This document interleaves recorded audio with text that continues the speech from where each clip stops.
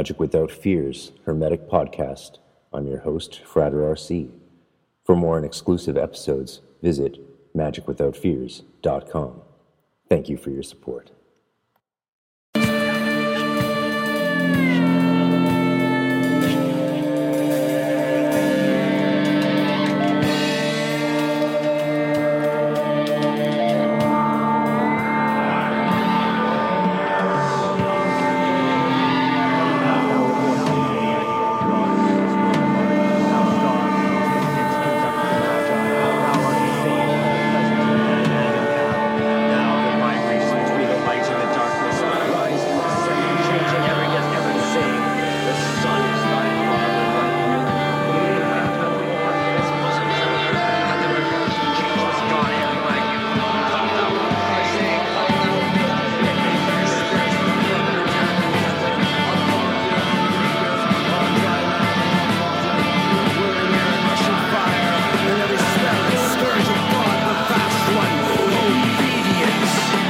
Welcome to Magic Without Fears Hermetic Podcast. I'm your host, Frater RC. For more and exclusive episodes, visit magicwithoutfears.com. Thank you for your support.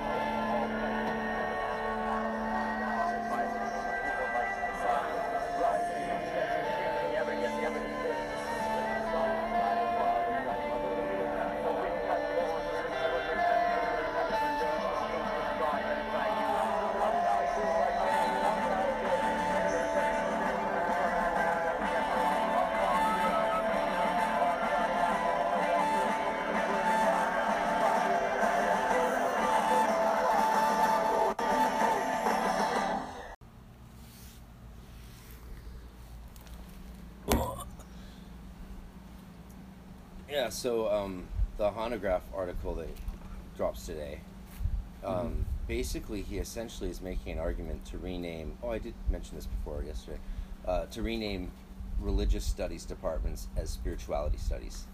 Great. Which is sort of a big deal to propose that. And he doesn't come out right and say it, because he also then argues, and this is an article he just dropped in Religion, in the quarterly, in the journal. Journal Religion, which is the journal for religious studies. And he says, because we can't just do it for marketing or to grab quick attention because of the trend or the vogue. And he critiques Jordan Peterson and Harari and the other scholars from art history, psychology, philosophy, and theology for basically becoming the most famous commentators on religious studies, as opposed to actual religious scholars, because they don't actually know what's up to date. And he refers to people like Jordan Peterson as amateurs commenting on the main stage about a field that they're way out of date with. Like, they're still reading Mircea Eliade and the Eranos school, and or even Joseph Campbell, which is just, it's almost 100 years out of date from what religious scholarship is actually thinking. So he was saying, let's rescue his departments, get funding and reclaim it by maybe considering calling it spirituality. Essentially, that's what he's saying. Interesting. But he can't really come out and just say that.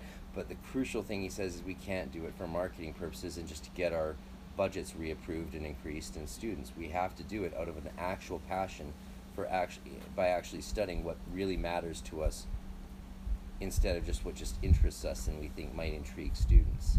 It has to really... We have to tell a better story. If we want our story as religious scholars to be heard above the, you could call it, I guess, the appeal of the versions we're getting told from Harari or Peterson, we have to tell a better story. We can't just bitch and moan. And that's what he says. Interesting, isn't it? That's great. I mean, we're at an interesting time now where in universities there's actually more spiritual studies happening. I mean, there are actual UC classes where you can study the old crafts and the old ways, old spirituality. And I think nowadays people have more of an interest than ever. Well, and it's always been there. Even Stephen Flowers, I think, said that at university, this would have been a long time ago when he was at university, he had courses on Kabbalah. Yeah. That's crazy. It's a perfect time, too, because, when you're in the university system, you're constantly, morphing your mind and bouncing around ideas. It's a great time to introduce an idea like Kabbalah, I think. Yeah. Of course, studying the history of the thing is a bit different than studying the practice. True. But it's intriguing on its own part. I mean, some people spend their whole lives just studying that and don't actually even take part in it. It's an interesting... Yeah. I think that's always been the case with armchair, workers versus people that actually want to get in and do the work itself. Do you think we could expand the definition from practical to armchair to a third and say that there's a difference between armchair occultists and scholars of esotericism? Totally. You could be a scholar as a mechanic, and you can know how everything works in a car. It doesn't make you a mechanic. You could know how everything works. You could know the origins, how the physics behind it, the math behind it. But if you've never put a wrench in your hand and taken apart an engine, you're not a mechanic. Yeah. And I think that's a very good analogy to put into the work of magic. Some people, that's enough for them, just to understand correspondence. Who needs to do Frater Ashen Hassan's work when you can just read the book? Depends on what you want. I mean, for some... Well, that's the definition, really, of an armchair magician. Yeah. Whereas a scholar of esotericism, they don't read Ashen Hassan, even Tony Fuller, for that matter. Well, really. some would. Some authors, like, for example, Jake Stratton Kent, they would see that as contemporary. He's both an actual practicing magician and goetic spirit conjurer, but at the same time, he also wrote Geosophia, and he studies the history and origins of goetic spirits. It's actually pagan roots, big time. Yeah. You just have to be careful at academic conferences and in papers to distinguish between primary source material and secondary source material. Totally. So, like for a practicing ritualist, Ashen Hassan has now basically become primary source material, or secondary source material. Sorry. Right? But I think those authors, they could really care less what anybody thinks. Sure. Right? Sure. But it's just a sort of an understanding of categorizing the information, right? Because in an academic setting, you're not talking about people actually practicing this stuff really outside the context of studying the people who practice that stuff, right? Well, it's a level of discourse removed. And even further, there's folks that are scholars on it that also don't believe in it. They're just most obsessed of them don't. with it. Yeah. You know what I mean? In the Association for the Study of Esotericism, which is the academic association that and then there's the ESWE, ESSWE in Europe. Most of them don't teach it. Like Hanegraaff, Wouter Hanegraaff doesn't teach this stuff. It was my protege, Daniel, who first showed him in Amsterdam when he was doing his master's with Hanegraaff, the LBRP, with Jeremy Crow. Jeremy Crow was there and was a student with Daniel Klein, and they showed him. So it's crazy to think that I found out that Hanegraaff first saw an LBRP from my pupil. Interesting. And he had never seen it, right? It's not of any real interest to him, and he wasn't particularly... Well, and even if he was surprised to see someone do it in a real way, because I think scholars often forget that there's people taking this spirituality serious, because it's our spirituality. Well, and as a scholar, you risk, credibility if you actually come out and say... Big time. But that's slightly changing. Yeah. With people like, sort of with Fuller. I mean, he's in academia, you can almost... historians are not considered the prime people, They're considered above scholars of religion, but not much, unfortunately, because there's a pecking order in academia. Well, and it makes you wonder how many scholars actually do practice, but just don't talk about it. That's something we've just talked about in academic circles. Mm-hmm. Yeah. I almost got to have a chance to talk about with Angela Voss the other year in Canterbury, because I knew she has some interest in some things. She writes a lot about divination and the power. She has a great essay on the power of the magic of statues, and the significance of statues. I'd actually love to get her thoughts on what's going on right now culturally with removing. You showed me today Gandhi. They took down statue of Gandhi. As of right now in Ghana, Africa, they were removing a Gandhi statue for alleged racist roots. And I don't know if he was racist. He was definitely sexist. I think a lot of the gurus we find, in that we find that a lot, from Osho to the list goes on and on. I know a lot of devotees that have gone through these orders, Dude, that very stuff's- peaceful orders, to only to find out that the guru is. That stuff's alive and well, man. A couple of years ago, my aunt called me up out of the blue, and she's like, if a parent grabs their child's ass, it doesn't mean anything. It's just a whoopsie. What? I was like, it's a whoopsie? She's like, yes. It's not like it's sex. It's just a whoopsie. Oh my goodness! It's my aunt. She teaches high school. Wow. This stuff is, and I come from a radically liberal family that you Mhm. think would be up in arms with this stuff, but they're just like, shush, shush. Weird. There's so many things that are alive and well that people don't talk about, right? And I think that, for We're example, talking about it now. yeah. Well, for example, I mean, all the unrest that's Hmm? happening right now. The argument is that it's years and years of unraveling, and all it took was, a few events to set everything into motion.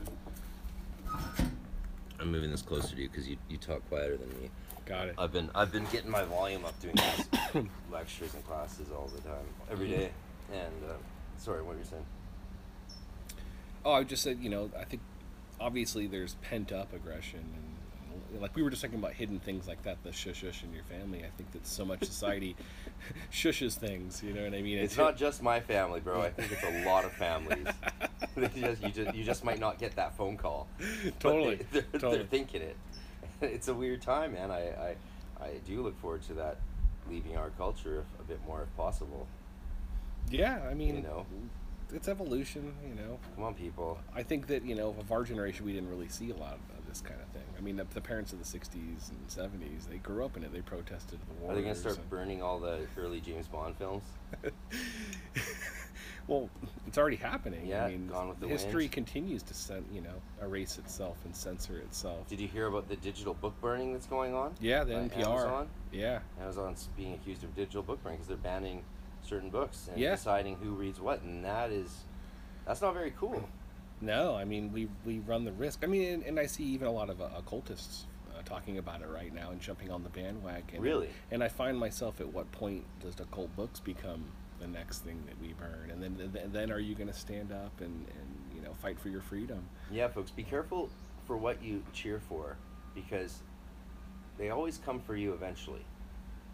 Almost always in history. Well, I think I can't remember the quote, but the gentleman was a German, and he was I believe a clergyman at the time, and he said that at first they did this and then they did that, and then I didn't care. Bonhoeffer was a really amazing theologian and German Lutheran clergyman, I believe. Yeah. And he was hung just before the end of the war. They kept delaying his This hanging, guy then they fled, hung him right but before. the quote is something to the effect of, at first they were after the businesses, and I didn't care because Yeah. I wasn't a businessman. Then they were after the Jewish people. I wasn't Jewish, so I didn't care. Then they came after the church, and by that time there was nobody to help, no one to stand up and say no. And I think that that's what's crawling into the skin of a lot of people in the nation when they see everything that's happening. Personally, my own opinion is if tearing down all the statues, eliminates racism in our country, in whatever form is left, I think that's great if it works. Could you imagine if all we need to do is tear down the statues and then racism's gone? Yeah. And meanwhile, we're racking up millions and billions of dollars in damages and everything else in these communities that really need a lot of these institutions. I mean, in some communities, the Target's the only place that you can actually shop. And when that burns down, that's 300 workers that don't have a job now. I heard that Walmart, for example, in Chicago, is not planning on returning. They're not going to rebuild. They're going to relocate it to another city. So there's all these implications. I mean, look at NASCAR. You see their response? NASCAR, of all institutions, basically got rid of their Confederate flag, which is fine. Who really cares, right? But what they did is that's an American issue. I'll let you guys handle that. Yeah, they got rid of the Southern flag, and then they said, they stand in solidarity. And I'm thinking of the fans of NASCAR people. I mean, if there are any, I mean, there is always been kind of some hidden racism in NASCAR, and it's a total white person sport. I mean, Well, this it's such a big deal about that. They're like, no, we have a black guy, we have a black driver, totally. and you know what? I was talking to my mom just the other day, and some of this stuff came up, right? And I was like, yeah, but mom, you went to high school, you grew up in West Vancouver. That's like so white bread racist. It's not funny. Like if you jog down Marine Drive in West Vancouver, it's beautiful. Yeah. You know, Malkovich, they all have houses there. You will smell in like 6 blocks of jogging every one of the most expensive perfumes on the planet. Like Yeah. thousands of dollars for a bottle, that sort of stuff. And she was like, we weren't racist at all. We had a black person and we all really liked her. Oh, and my I just goodness. stayed silent, and she's like, oh, I see your point. I had I'm lucky enough to have through hip hop. When in you studio can work. or are choosing to count the number of people of color you have, like that's where you see some stuff going on, right? These Totally. communities are not open. First of all, we don't have actually many black people in Canada, but we have a lot of First Nations people. And you don't see them in those schools, not Mm-mm. at all, not a fucking chance. Well, they're usually funded. I mean, you have a better chance, believe it or not, economically coming from like Kenya and coming into the U.S. than if you you grew do up if you here. grew up here in It's Atlanta. amazing. It's interesting. Yeah, maybe amazing is the wrong word. No, I mean it is. It's you know. it's I think we're forgetting the opportunities that are still provided by the Western world. Well, that's the other thing too. Is that like I have a couple friends that came from Ghana, and they come here and they're like, "This is like heaven. Heaven. Like anything Heaven. is better than going back to where they were." Yeah, and you like even you or I mean, if you sold your kids and traded your wife away, you could just move to Denmark and go get a PhD for free Mhm. in any subject you want for free.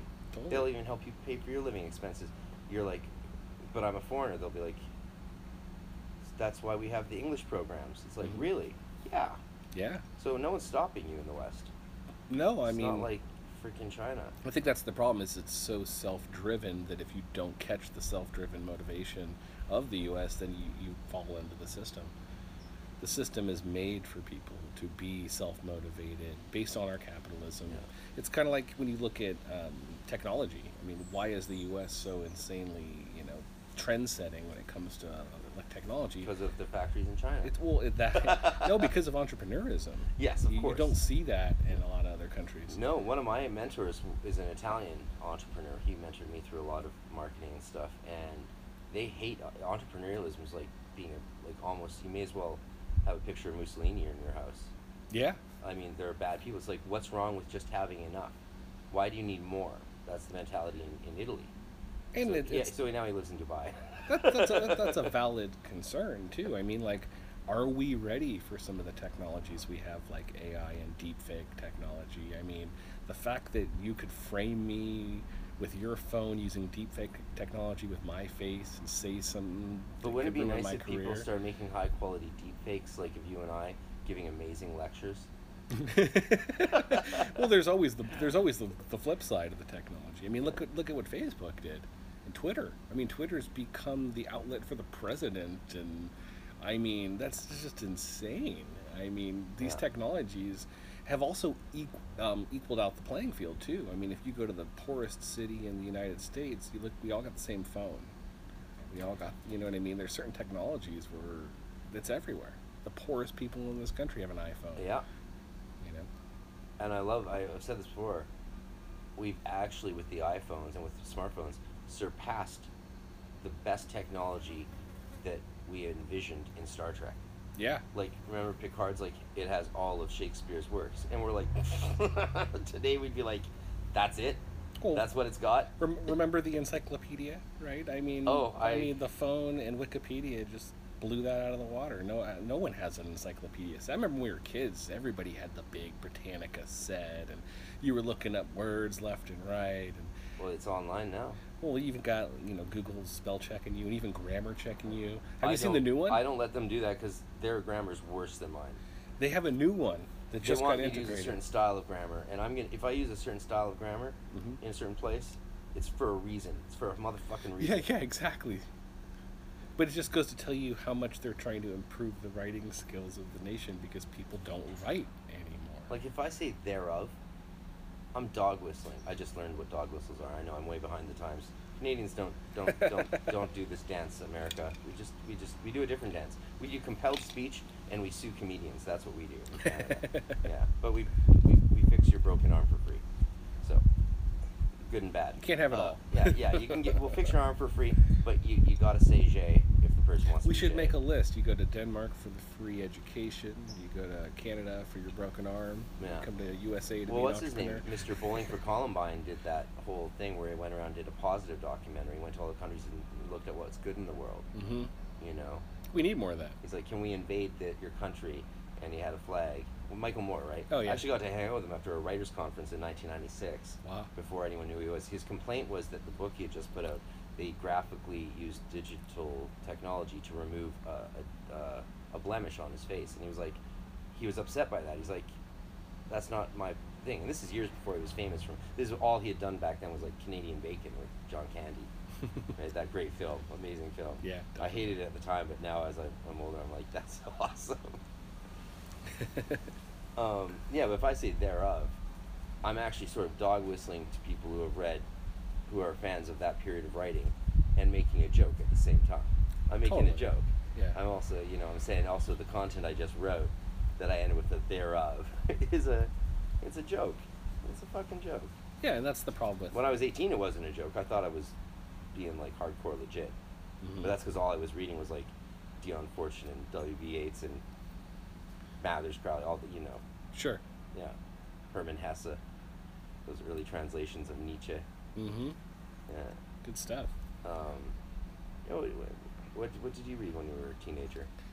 I think what started me was the book Self-Realization. It's like about Zen Buddhism. Oh yeah. That's what kind of first opened up my mind into esoterics. But my Yeah, for my me, upbringing. it was Thus Spoke Zarathustra. My upbringing was different because my mom and dad both went to Catholic high school and were super raised by strict Catholics. I was baptized Catholic, and the minute I was born and baptized, because my grandmother really had to happen, like this had to happen for me. They moved away, and my mom and dad are not practicing any religion. I think they had such a bad experience in the Catholic high schools. Yep. So when my brother actually was an altar boy. I heard that story. My brother was an altar boy, went through did all the catechisms and stuff. And for me, my parents just decided to let me figure out life on my own as far as spirituality goes. So it was actually better for me because I didn't have a lot of unweaving to do. I meet a lot of folks that came in with Christian backgrounds or this backgrounds, and they had a lot of trouble navigating the occult because so many things they had to fight based on their previous knowledge and what they learned. So for me, I looked into everything, and the self-realization Buddhist thing was the first thing that really got my brain like, whoa, there's so much more to everything in life than what I'm experiencing. Yeah. And I think that naturally led me into the occult. I mean, to me, it was never a dark, scary thing. It was like the way. Yeah. I think that's a good thing for young people out there to hear. Yeah, I mean, that's what Catholicism and Christianity tries to do. It tries to navigate you through the occult. I mean, it's just under a different name, right? It's the raising the individual and like for example, in Catholic schools, you actually understand when you become a man because of the rites that happen to you. And nowadays, nobody has. It's like you're 18, you get out of high school, and all right.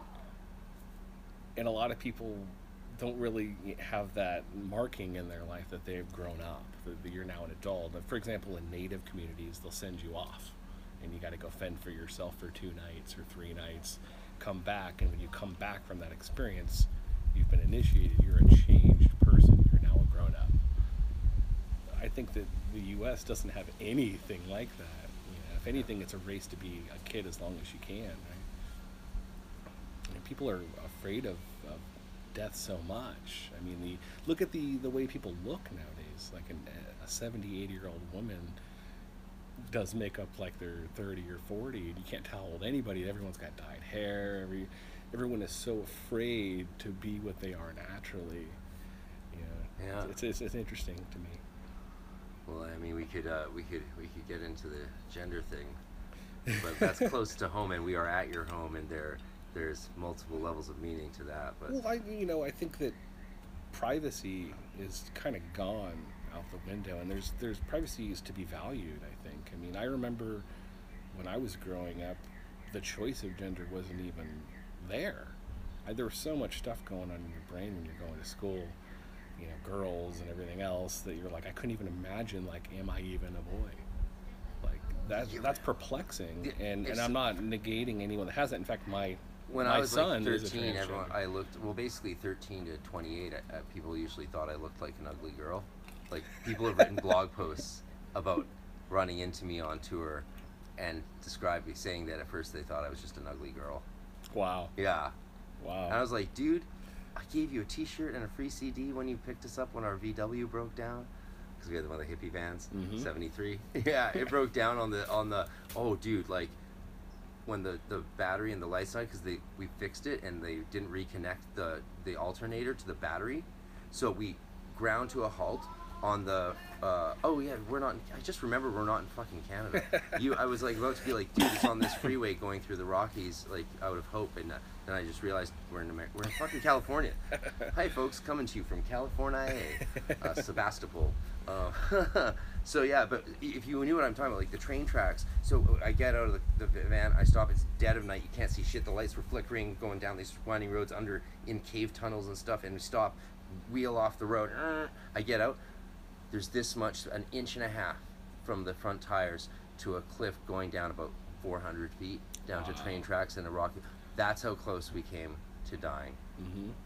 And someone picked this up and then wrote this blog post. So, if someone had phrased to me like the issue of, am I a girl, back when I was 13, when I started looking that way, I guess, because it was kind of the undiagnosed celiac disease had my body fucking getting warped. Gotcha. Like, I was not developing like a normal, not only just like a normal man, but like a normal human being with that kind of undiagnosed immune disorder, right? Sure, You're not you're absorbing 5% of nutrients tops.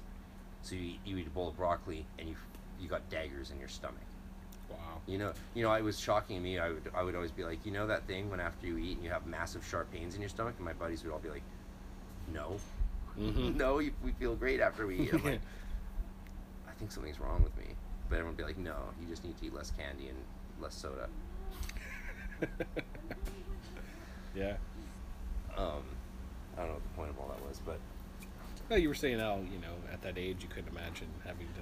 right, being told that I don't have a gender and I need to choose one. I don't know what I said. And and again, I have lots of trans friends and have had my whole life. It's never been something even. Wasn't an issue, I guess. Yeah, no, I mean, I guess the about it. idea is that some things. Of course, you're dealing with it on another level. Yeah, no, I mean, my son is trans, so I mean, I'm totally sensitive to it, and he's my son.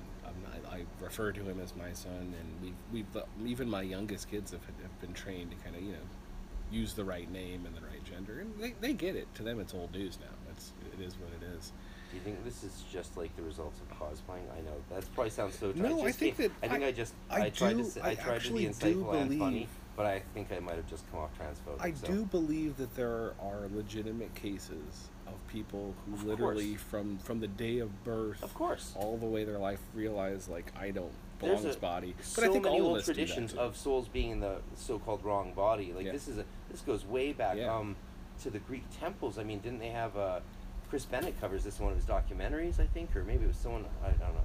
I've been consuming so much content these days, who knows where it comes from, but like, there was sacred roles of these people who, like, Oh, in some cultures, I mean, look at Thailand. I mean, the lady boys of Thailand go back long. India long, still long has time. 3 genders. They always Yeah. have had 3 genders: male, Yeah. female, and other. And I don't see why the rest of us couldn't just be like, yo, that makes sense. Oh, yeah, exactly. And I think I spoke to you a little bit last night. It's not all just pretty, Last night's sort of a blur. well, for example, when my son started going through the process of becoming a boy, a lot of people don't realize that there's bullying in these communities where the kids that have had more testosterone or done certain surgeries actually think they're more of the gender than their friends that are trying to become that gender, and there's actually hazing. Right, bullying within Which is people just, it blew my transition. That's mind what- when my that- kid comes yeah, you home mentioned crying that. from school. Because other trans kids are saying some you're less trans than us. Well, because it's basically because the parents were more progressive about the decision making. They were like, hey, if you think you're a boy right now, And at cut off your 13 breast years right old, away. let's just go ahead and Yeah, do it. they're doing it And, just like that. and me and Kristen, you know, we obviously want biology to take place, and when you're an adult, if you want to change it, you can. Because I think we do need to listen to people who are regretting, and there's a lot of them. There are a lot of them. There's a lot that don't regret, and we need to listen to everybody. We definitely need to listen more these days. In Definitely. general, listen. Jesus Christ. Well, I have another friend that had a gender assignment years ago, and I think the one thing to take home from my conversations with her is that even after the surgeries, even after the estrogen and everything else that she took, she still doesn't feel comfortable in her body. So it's not like all of a sudden you get this operation and you're like, yeah, I'm done. It's not over. that easy, is it? It becomes a whole lifelong learning lesson, which essentially is what the occult is. You're learning who the hell you are in a way. I like, and nicely Yeah. done how you brought it back to the occult. I didn't necessarily need to depart into your personal experience with No, that's fine. with stuff, but I think it's powerful to talk about it, especially It when, is, because when we talk about it, because you and I both talk about it from the point of view, I think, of just learning. We're learning. yeah, We're definitely learning about our learning. fellow human beings, and that's all it is. And it's some things I think should be left in the closet, so to speak, your personal life choices. I mean, it's very common nowadays that you run into somebody that says, this is my name, this is my gender, this is my sexuality, and it's like, whoa, like, I just want to meet you. I don't know that I have to know all of this stuff. Yeah. I mean, I'll give you a kind of a few raw times I example. have pointed out to people, like, I think it's not necessarily fair or even appropriate, maybe, to assume that I want to know about your sexuality. When I meet an average straight person, Mhm. the last thing we talk about is our sexuality, and we don't know if each other's straight because we don't care. It's not a point. So there is a weird thing going on where it's like, I need to identify who I am to you. I need you to know who I am. And moreover, in Canada, we have this problem of, if you don't then refer to me the exact way I say, it's not just a sign of disrespect. I can have you arrested and sue you in court, and I will fucking win. That's where I get like, Jesus Christ, this is a problem, man. Compelled speech is a problem.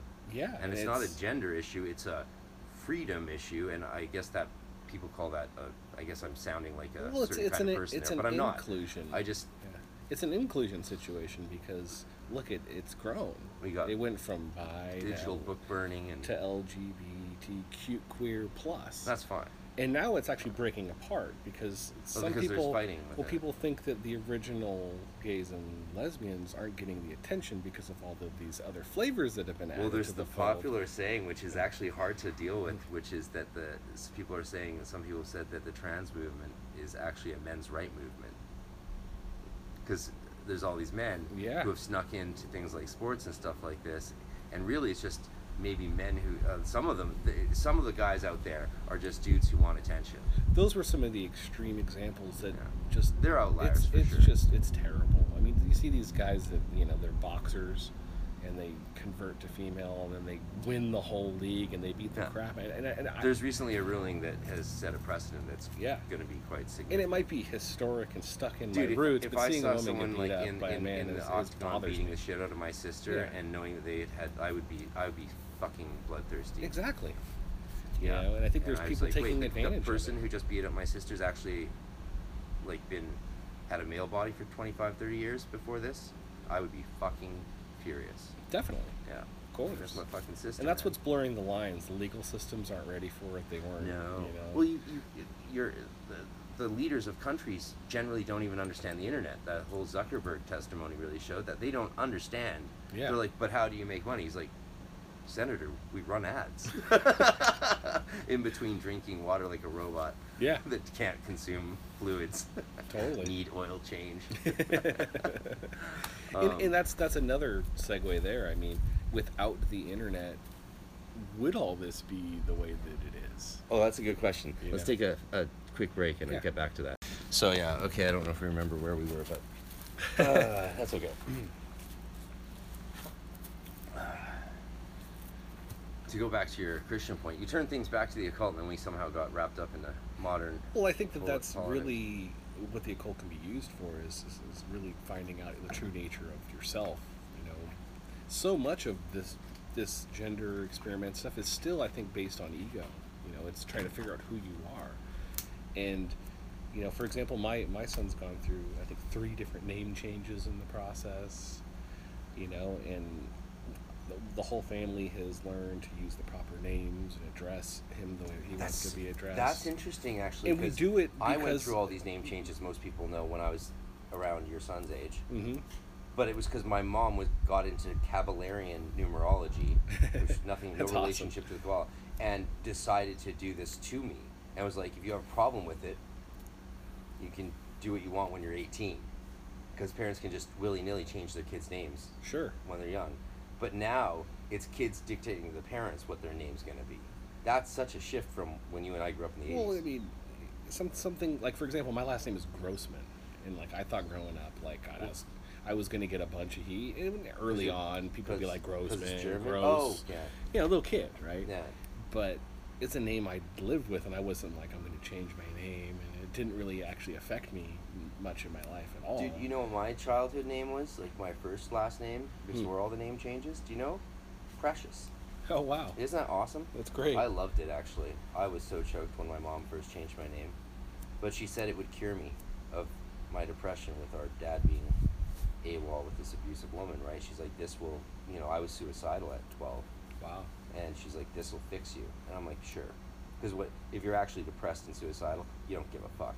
Yeah, well, that could be a fresh start. I get it. I mean, depression's a real thing, and it exists even in the most successful people. I mean, I think a lot of people hide, you know, that feeling down about themselves. You know, and name changes could be part of the process of restarting, rebirthing. You know, kind of like the phoenix. I think it just made me weird because I was already I was gothy.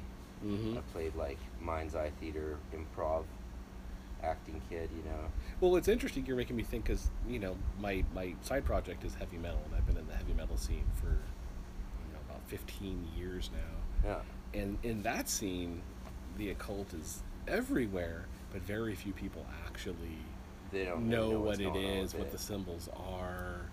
Yeah. It's so interesting to be ingrained in a culture that's just full of occult symbolism, but very few people have actually studied the occult. In fact, members of my band, you know, are like know that I'm into occultism, and they're like, "Whoa," and you're kind of like, "Whoa!" I mean, every band that we have is talking about this and that, you know, devils and demonology and this and that, but very few, all the band names, all the references, but very few people have ever picked up Agrippa and actually read, you know, any of these books and know anything about it. It's just subculture, and I think that that's really what the community of gays, lesbians, transgender, queer is become. It's kind of, it reminds me of like punk rock when I was a kid. It's like it's its own subculture. You've got tons of support behind it. Everything that's not included is kind of anti, and it creates this, yeah, I'm with the group. And I think we all long to be in groups. I mean, that's why gangs are so prevalent. Orders have been with us in fraternities forever, because people want to belong. I mean, being the solitary occultist isn't necessarily the most satisfying of goals, you know, for... Oh, no. As soon as I, you know, had made my way through Cunningham's Solitary Practitioner and R.J. Stewart's Celtic Magic, I was like, all right, I'm a druid witch, I need a coven. And I talked to my buddies, and we had a bro coven with, it was me and Dana Klein, and then he got Dave French in, who was a Satanist, which meant he owned a copy of LaVey's book and clearly had a good metabolism, could handle masturbating 4 times in a row to open his circle. And I was like, I don't know about him. He's like, no, he's a good guy, you'll see. And we did a lot of amazing celebrations of the Sabbats and just some other stuff. Of course, I always did my rituals and my Sabbat work for spiritual transformation and development, and they always did it to, you know, Dan was always about like sexual potency, and Dave French was like getting a girl and stuff. That's what they did. But that's what didn't matter. We'd create, you know, elementaries and like little fairies. We'd be out in the forest on Samhain and like dripping candle wax that we were holding in a grove out in the bushwhacked wilderness from midnight to like 5 a.m. We'd be pouring candle wax on our hands just so that they would warm a bit. That's how cold it would be in the rain as we're like creating this energetic, elementary familiar to work for us. Because I was about to head off to Vienna and stuff, and we wanted the spirit to go between us. So we were like, oh, it's got to be really strong. And, you know, that's what we knew how to do. That's all we knew how to do. And, you know, right away I needed a group. And then, you know, they weren't hardcore enough for me, and so eventually I got into the Golden Dawn. The group mentality is an interesting one, right? Because at the end of the day, we're doing solitary work for the most part. But there's still this longing to be with other minds that are thinking like you. Because once you... The work was so much more powerful. The three of us worked on our psychic development, clairsentience or clairvoyance, and like they were both seers. They could see stuff. If I visualized a colored ball in my hands, they would look over and they would nail it off. After a year of working together, nailed the color 100% of the time. That's crazy. That doesn't make sense scientifically. I still don't make sense of this. Well, I think science is still catching up. I mean, yeah. Well, I look forward to science figuring out dreams, deja vu, and all of that stuff. Yeah, and I think, you know, quantum physics is definitely going to be one of the sciences that are going to lead us there. I've been texting with the leading engineer for dark matter viewing that's happening right now. Like, they've put it on hold, but her and her husband are the PhDs, she's the main dark matter. And I've been texting with her because she's Arissa's daughter, Granny Rainbow's daughter. Is like, she just designed 5,000 lenses that they're launching and setting up in Texas. Like, this is all like top of the line, legit. Like, the fact that I met these two people is a fluke of flukes, but they're the head dark matter people. And I was like, I said to her, I was like, so what are you gonna do? What do you think dark matter's gonna be able to do? And she's like, oh, that's not what we're trying to do. We're trying to see it. We're just trying to see it. Yeah. I'm like, and she's like, once we see it, we'll know a lot. Like, it'll take maybe 100 years to figure out the significance of everything we learn from seeing it. I'm like, that's trippy. I'm like, we really only see like a bit of reality. She's like, you see less than 5% of reality. Definitely. I'm like, that's just so amazing. I feel like every time I talk to the people like that, I feel like Duncan Trussell and go like, wow. Well, that's what's cool about those extreme science folks. Like, for example, I do presentations on light and sound for the Rosicrucians in San Francisco, and I'm always amazed by the people that come to these lectures. I mean, head of the physics department in San Francisco State came to my lecture and was just wowed by it, and they were very much into esoterics. And this is because you're giving a cursory glance at science. Exactly. Yeah. A different shade of using the science. Science is magic. The science it proves magic, and I think that as these things get closer and closer, we're going to find out that they're. And we're not talking in a what the bleep do you know kind of BS way. No, no, definitely not. Just to be clear to our valued audience.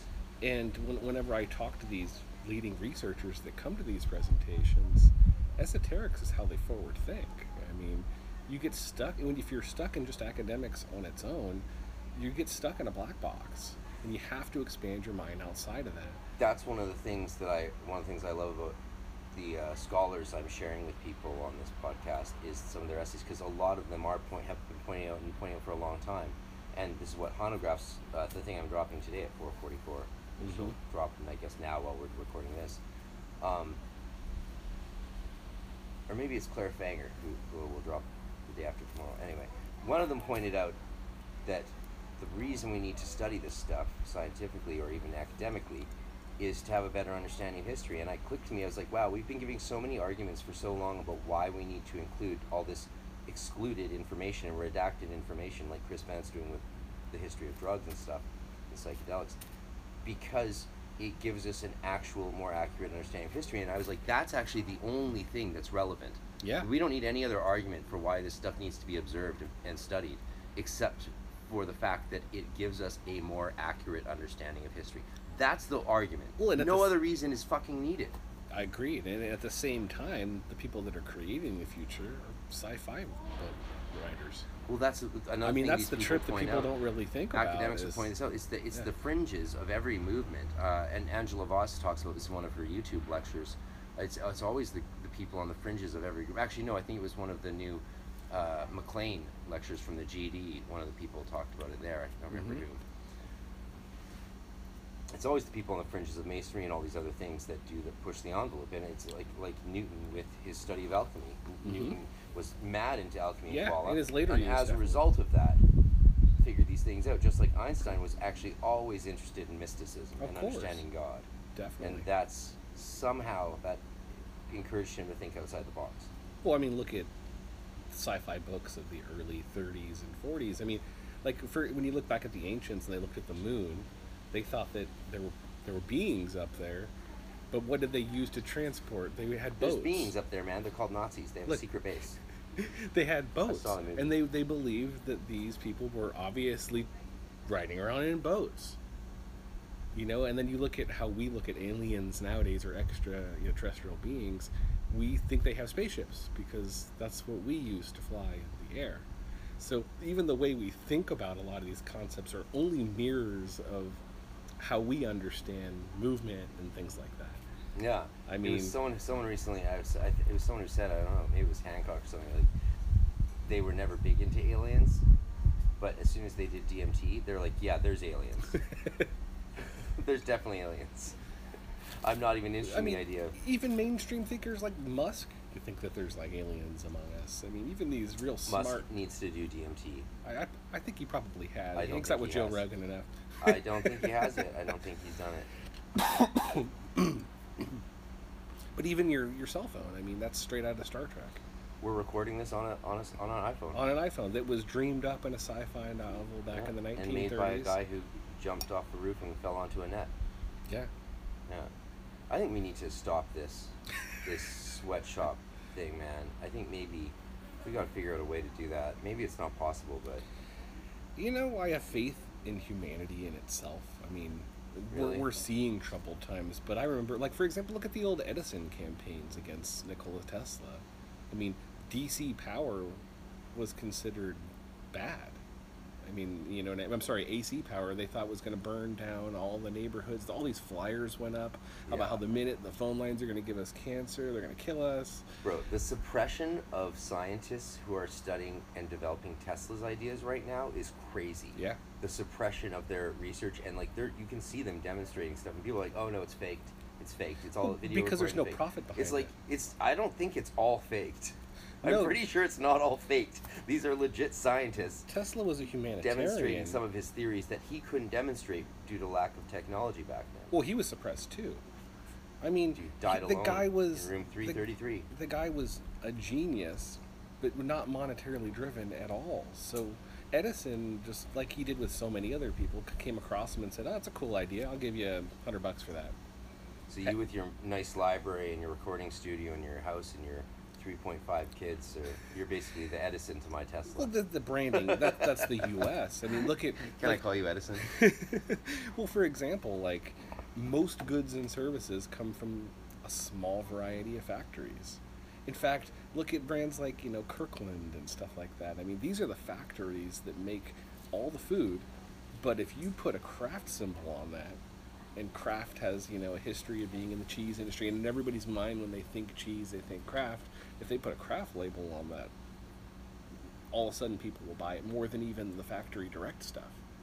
Only now, when, you know, almost like when the Great Depression happened and when recessions happen, people actually buy the cheaper brands.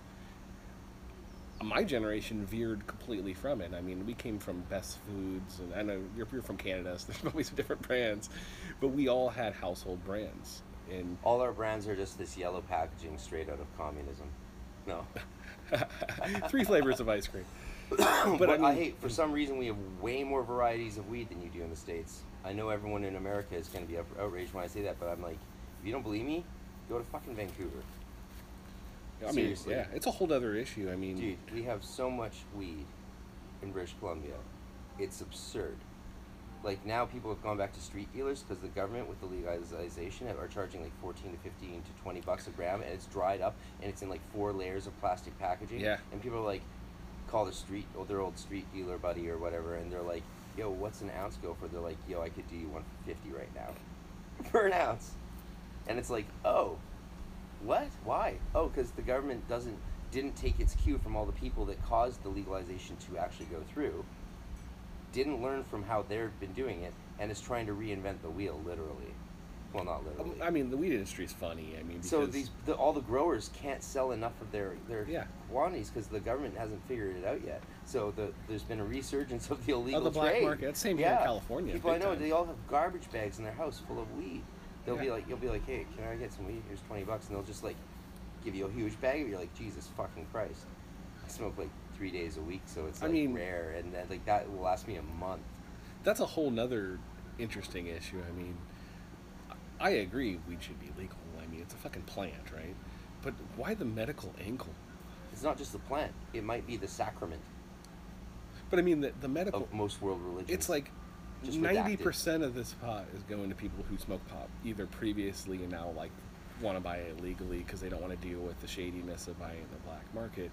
How many people do you know that only smoke pot for medicinal reasons? This is probably like 2% of new people that finally, like your grandma that maybe thought it was the devil's lettuce and now it's okay because I can go to the store and buy it and helps with my arthritis or something like that, or helps my appetite if I Dude, my mom got a card to get the ointments for her arthritis, and like that's so revolutionary that my mom would do that because she was Yeah. transcendental meditator and like anti everything. My parents I never saw them have a drink my whole life.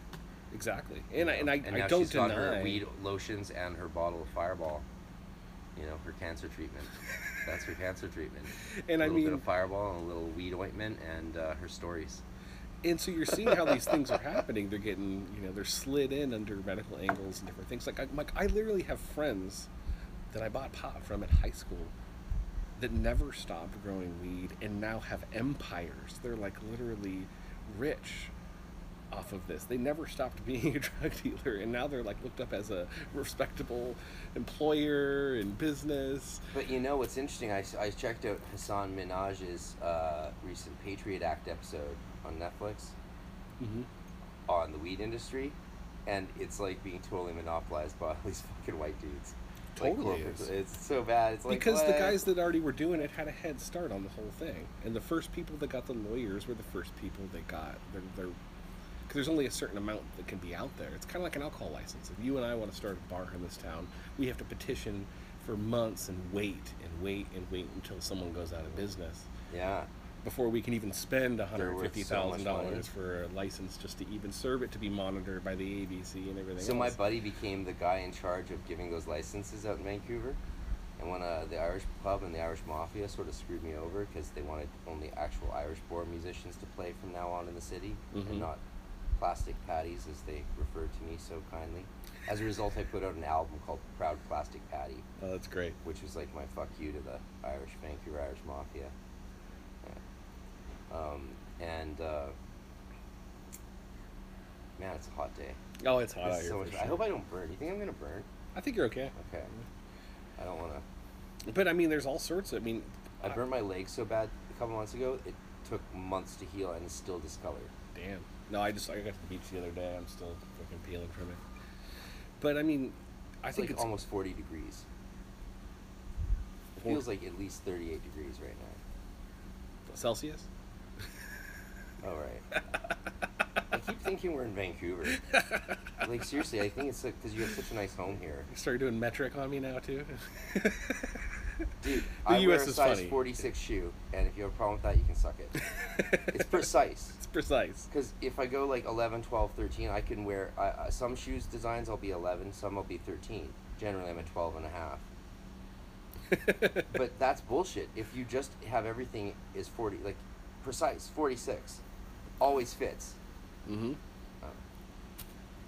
Yeah, you could This is- you could digress into that for sure. I mean, look at fashion, and I'm sure everyone's so glad they tuned into this episode. yeah, we're all over the place. It's great.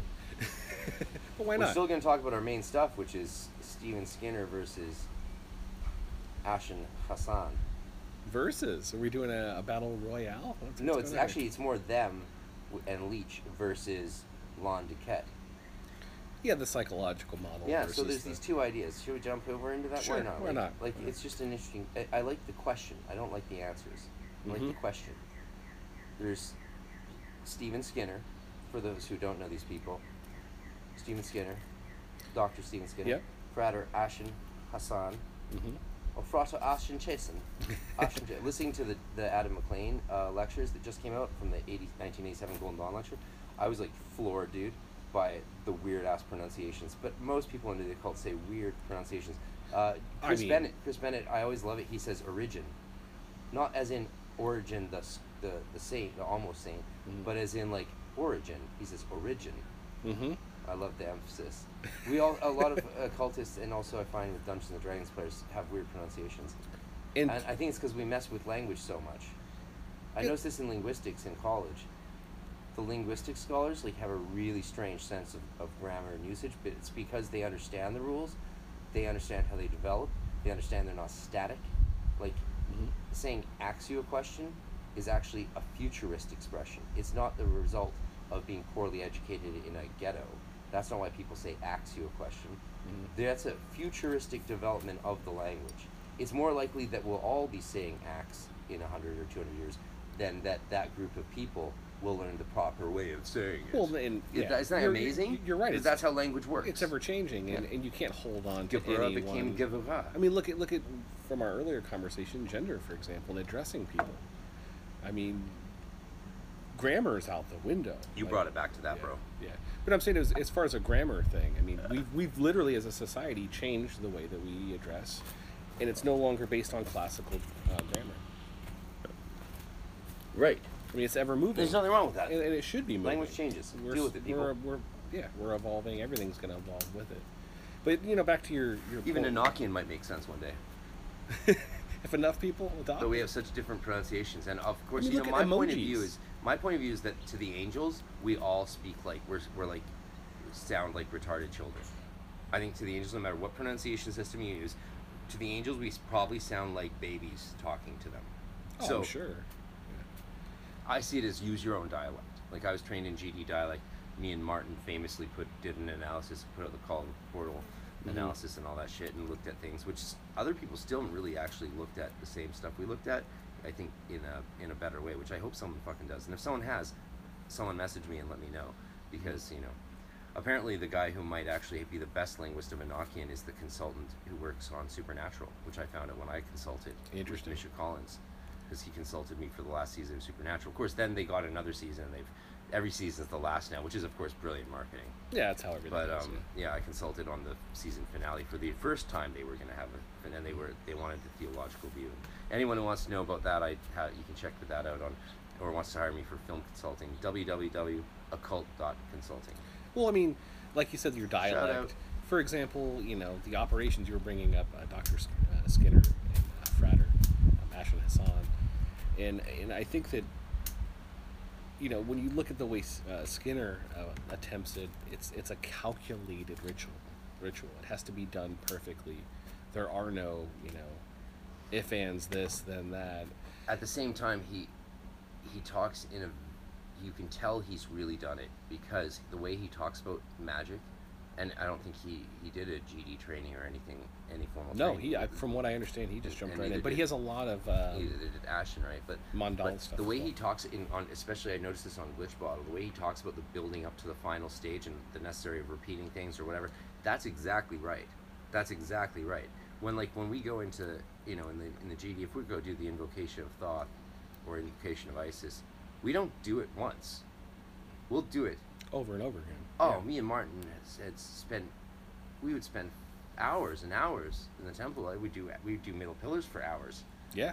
And then we do the invocation over and over until we felt it was invoked. Like you can tell when it's invoked.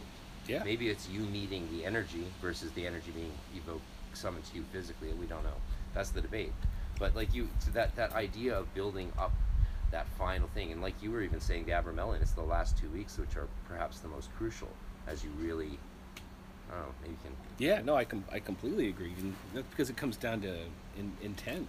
How bad do you want something? I mean, I think most people when they first start doing rituals, it's almost kind of like an inner laughter, because you're inciting these words, and you're doing all the, what am I really doing here? And I like that phrase, inner laughter. There is, because you're kind of laughing at yourself for even doing it, right?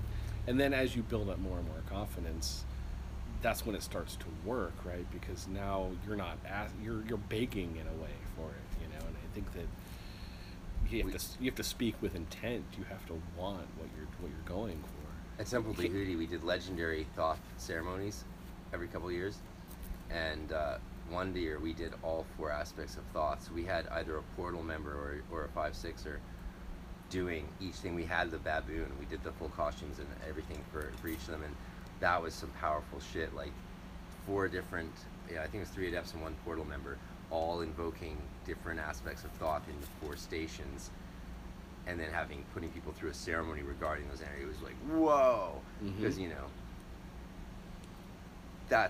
that current is just so electric and so it's so unique, shocking.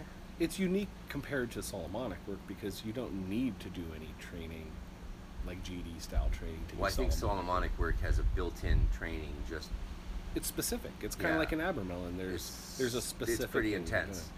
I think if you get to the point where you're doing Solomonic work, that's an Adeptus training in itself. Yeah, it's like martial arts, for example. You can be an adept in a taekwondo, for example, but not know anything about another style of karate, right? I think actually that's a comment I made recently that actually it's one of the few things I've said that people like, because people don't generally like what I say. Shout out to Sam Scarborough. So there's different many rivers, right? I don't mind giving my opinions and having people disagree with me. I don't mind being wrong, as you know, like I love being wrong. I'm wrong about most things. You should be open-minded to the whole thing. I mean, like, if you're someone who believes the magic is only in your head, you should still be open-minded to folks that are saying no. Don't mistake the confidence of and thoroughness of my argumentation for certitude. They're not the same thing. That's just the nature of scholarly education, buddy. Like, you should put the best argument forward, and you should only change your mind when you've actually changed your mind.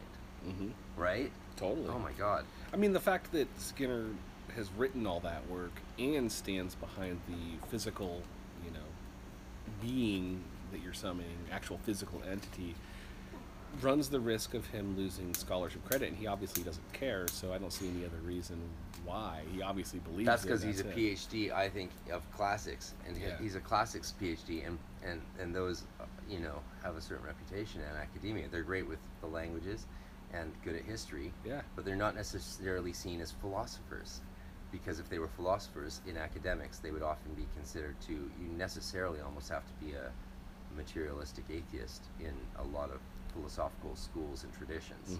If you're not an atheist and a materialist, or even dare I say a scientist, then in most of philosophy departments of the world, outside of especially continental schools, you're fucking wrong. Like, you won't even graduate with a PhD, which is problematic in its own way. But as a classicist, everyone's like, oh, he studied so many Greek manuscripts, he started to believe them. That's how a lot of academics, I'm sure, would see Skinner's practice. Sure, but I think a lot of he started to believe the subject of his own writing. He's become a primary source material himself. Well, and he has. And who is transcribing all these things? It's practitioners wanting the information. It's not like there's a big money. Actually, there probably is a monetary value to it now of getting all these translations. But back when people like Skinner were getting into it, and Peterson, Joseph Peterson, not Jordan, the Canadian. Joseph Peterson. Joseph. Without these guys going out and getting these things and translating them, the amount of materials that are here Mather's now. shoddy translations and Crowley's extremely flawed. Yeah, but we've been using the same bread pans that are passed down to us for so many years, to the point where we don't even ask questions as to why and how. In fact, we know that even Solomonic magic, even though it's said to come from King Solomon, history pretty much proves that that's not the case. It was attributed to... No one actually thinks it comes from a real King Solomon. Even talking about the historical King Solomon is a bit talking about historical Jesus. Totally, or Rosencreutz, or I think less Rosencreutz. I'm pretty less sure. So, but still, that mythical figure to build things upon. Yeah, These are the archetypes, right? And now, a word from our sponsors. While we cannot control whether any ads get put in the spots allocated, we thank you for listening to those that do, since they help keep this project alive. You can also get ad-free content and bonus content and videos and a private webpage by subscribing exclusively to magicwithoutfears.com for only a couple dollars a week, or $6 a month, or $50 for the year. It helps a lot, plus you get emails about other exclusive things. Thank you very much. I think that each culture kind of creates an archetype. Well, yeah, there was so many Jesuses. And there's Apollonius of Tyana and all these other messiahs. There's always been these messiahs. Yeah, and the truth has to be rewritten for each generation or group of people that come into it. The Jesus story, for example, right now it's probably the least popular it's ever been. Outside of the massive rise of Christian fundamentalism, In Masonry, you've got Hiram, the myth of Hiram, and Yeah. tells the same story, but uses a new truth or a new story to tell the same truths. And I think that all of these stories can get stale, and so they have to be rewritten. And I think that's what we see over and over again. Yeah. So for people who don't know, there's two ways of thinking. There's Skinner, Dr. Skinner, Aaron Leach. I don't know if Joseph Peterson practices, but Ashen Hassan, and oh yeah, hey, how's it going? Okay. We're doing a podcast. Yeah, no. We'll let you know when we get to the cosplay element. Yeah. But there's two schools of thought. We could always have a 15? Is 15? Yeah, maybe. Is he 15? Yeah, he might come on a podcast. We always have We'll a see. 15-year-old guest to speak to our old white men ramblings. He's about got his 10,000 gender. followers to follow. Jesus on, fucking Christ. Jesus Christ. You and me just need to put on some thongs and go full JP Sears, man. Yeah, we'll probably get a lot more views, and definitely. When I told my marketing mentors that I was going to use the dark arts, they taught me for not just academics and religion, but for esoteric spirituality. They're like, you're not going to make any money really doing that. I'm like, I know. And they're like, did we just waste years of our lives coaching you? Because it was while I was disabled that they helped me learn. These friends of mine who, these guys make over $100,000 a month now in online marketing. It's stupid. It's Crazy. fucking stupid. Yeah. And I'm like, oh, it would be nice to hang out more, Stefan. And Stefan's like, I told you how to do it. Go make the money. Then we can hang out more. Because I can't afford to do the things he does. Mm-hmm. Oh my God. But hey, I knew him when he was a shy geek sleeping on a sofa, broke, right? And now so I'm good for him, right? Yeah. I mean, maybe I'll try and get Fleshlight to sponsor us. We'll see.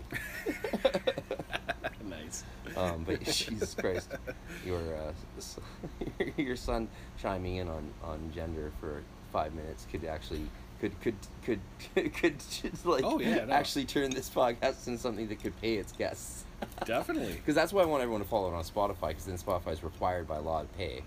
And then I'd love to be able to hand over send $50 to every guest who comes on, especially the academics, because their time is so valuable, they're so underappreciated. But what they're researching, original research, original translations, it's so interesting to the occult world. And usually from the time in which they actually do their translations and stuff, it can be 5 to 10 to 20 years.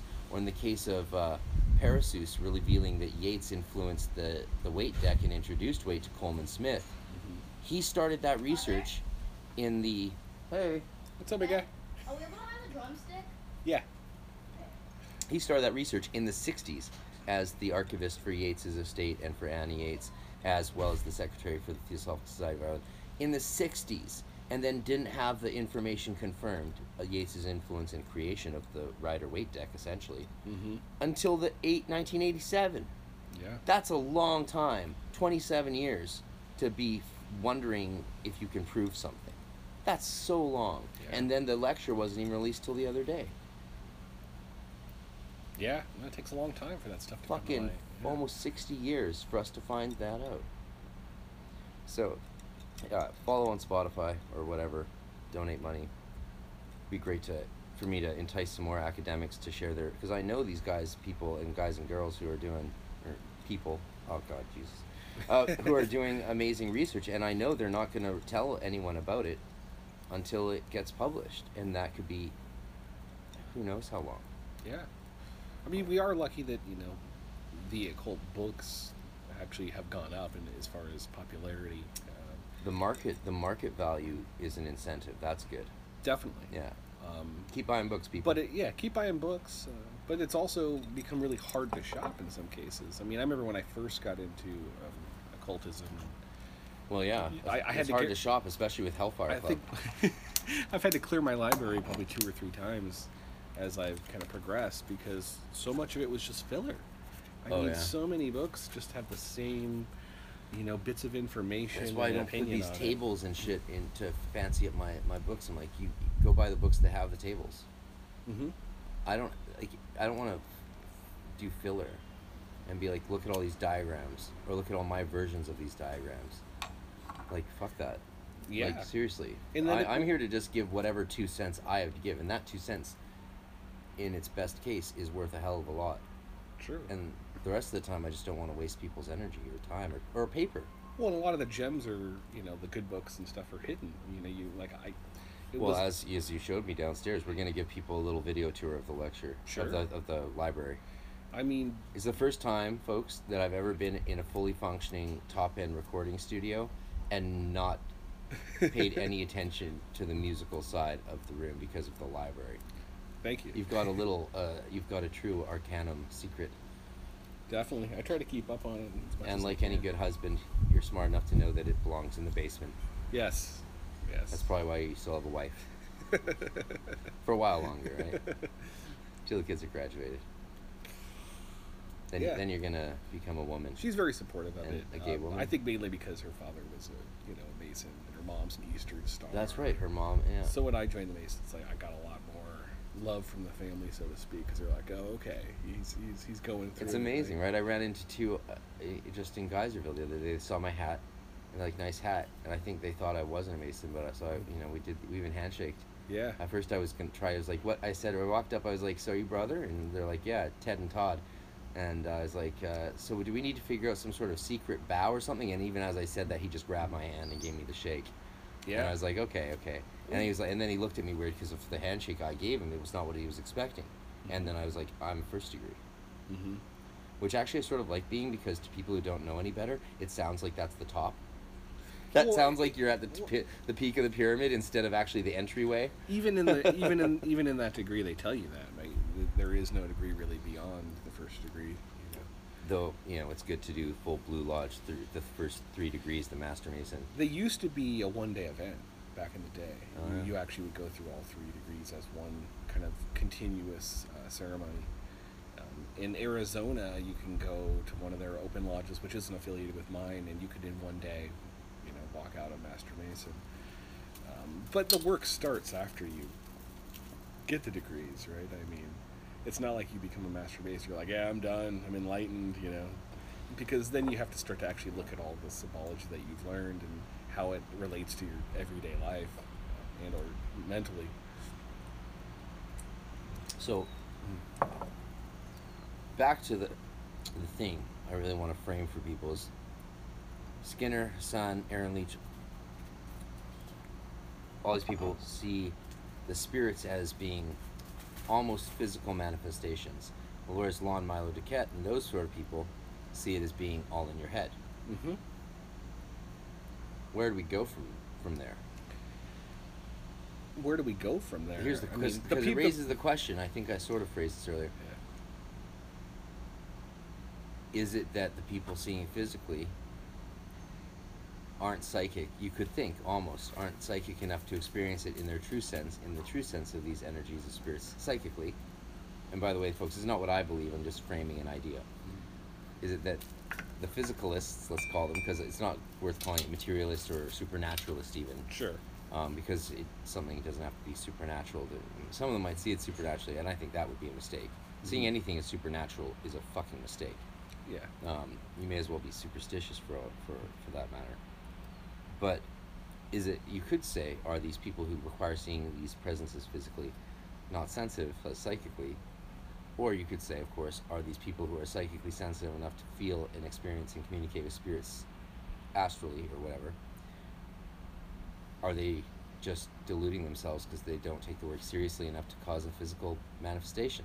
And then you have this middle sort of way or view, and again, it could be, they can all be compatible, but you have Poke Runyon with the physical manifestation being simply the appearance of the demonic or angelic, the spirit's face. Yeah, in the Black Mirror. In the Black Mirror over your own face, which is how I was trained in Solomonic magic by Ramses.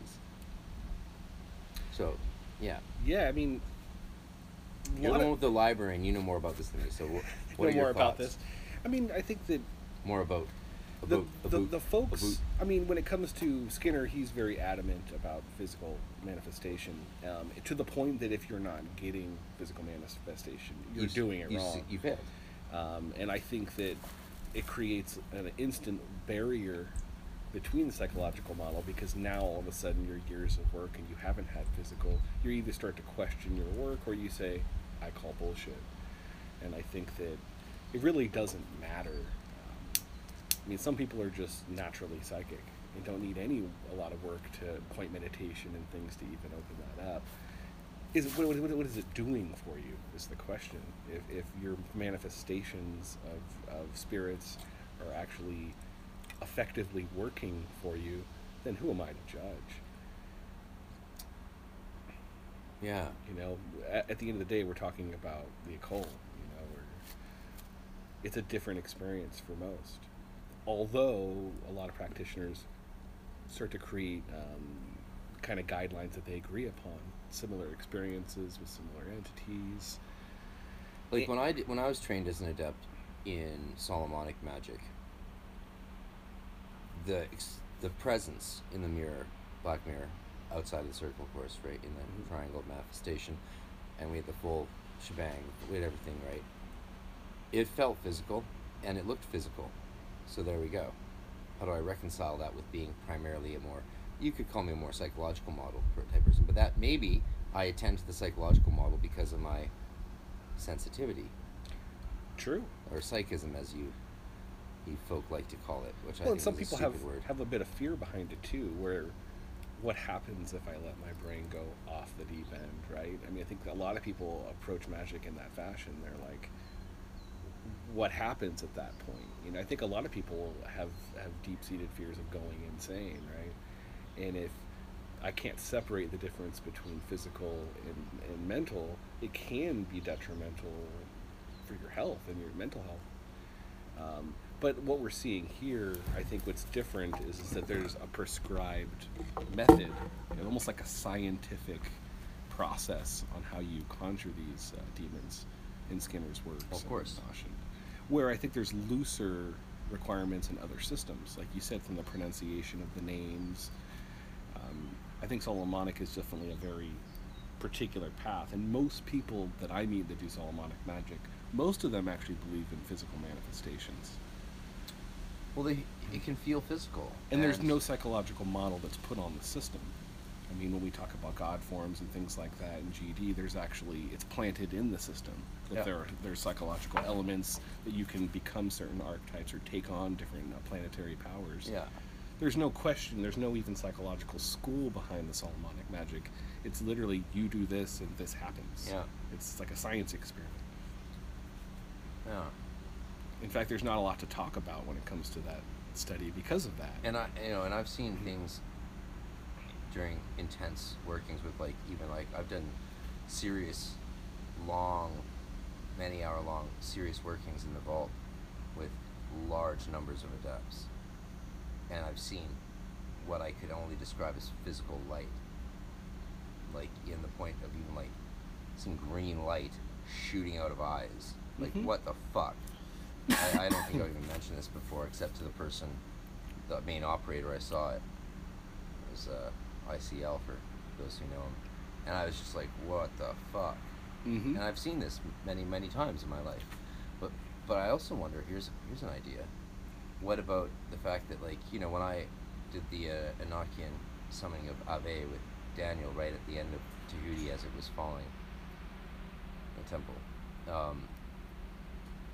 We definitely didn't bring any physical manifestation around, but maybe that's because both of us being highly sensitive and both good at being either directors, well, both of us being good at scryers, me also being good at director, and I prefer to be playing magus to a scryer than to have to do double tasks both myself, though I can do, that's when I do Shem work, that's how I do it, I do both myself, of course, because, I'm going through Shem angels.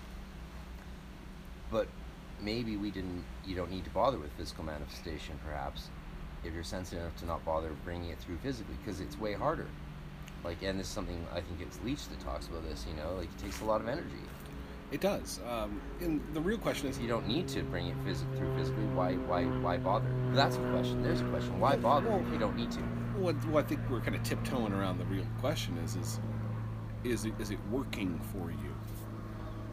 Yes. That's maybe. really what it comes down to. I think cause and effect here. I mean, we could psychologically go back. We could talk back and forth whether it's psychological or whether it's physical. But if it's working, then who the hell's to tell you that it's not? Yeah, even the physicalists might agree with that. It's an end means. If we're just otherwise we're just kind of mental masturbation with magic. If we're not actually achieving what we're doing, then why the hell do I have all these books? Yeah. Why would I spend And as we so all much know, hours studying? masturbating mentally just doesn't really cut it. And it's hard not to in this type of field. I don't know if you can get off mentally masturbating. No, you can't actually fully get off, and I think that's why it keeps going, right? I think that it's easy, especially in our field, to just go off and talk, and just go off on it because there's so many facets of the occult, so many things to talk about. I mean, when I have occult friends and we talk, there's never like subject matter that we're like prying to find. We're not bored. It's like, oh, what do you think about this? Oh shit, I read about this, or there's stuff to learn. Oh yeah, well you and me have phone calls that last 4 hours. Definitely. and then the opposite of that is that could have been 4 hours in the temple doing middle pillar rituals and doing other things too. I don't think you got to do the middle pillar for 4 hours, but once in a while it can be fun. Yeah, Any- here's a anything- good question for you. I mean, have you ever been in an operation that you've had to back out of? Oh, Close prematurely? in personal work, Yeah. yes. In group work, no. I had one group work where we were working out of the... Oh, when I was first working with the Olympic Planetary Spirits, there was some intense stuff there, Mhm. and I was probably too early in the grades to do it.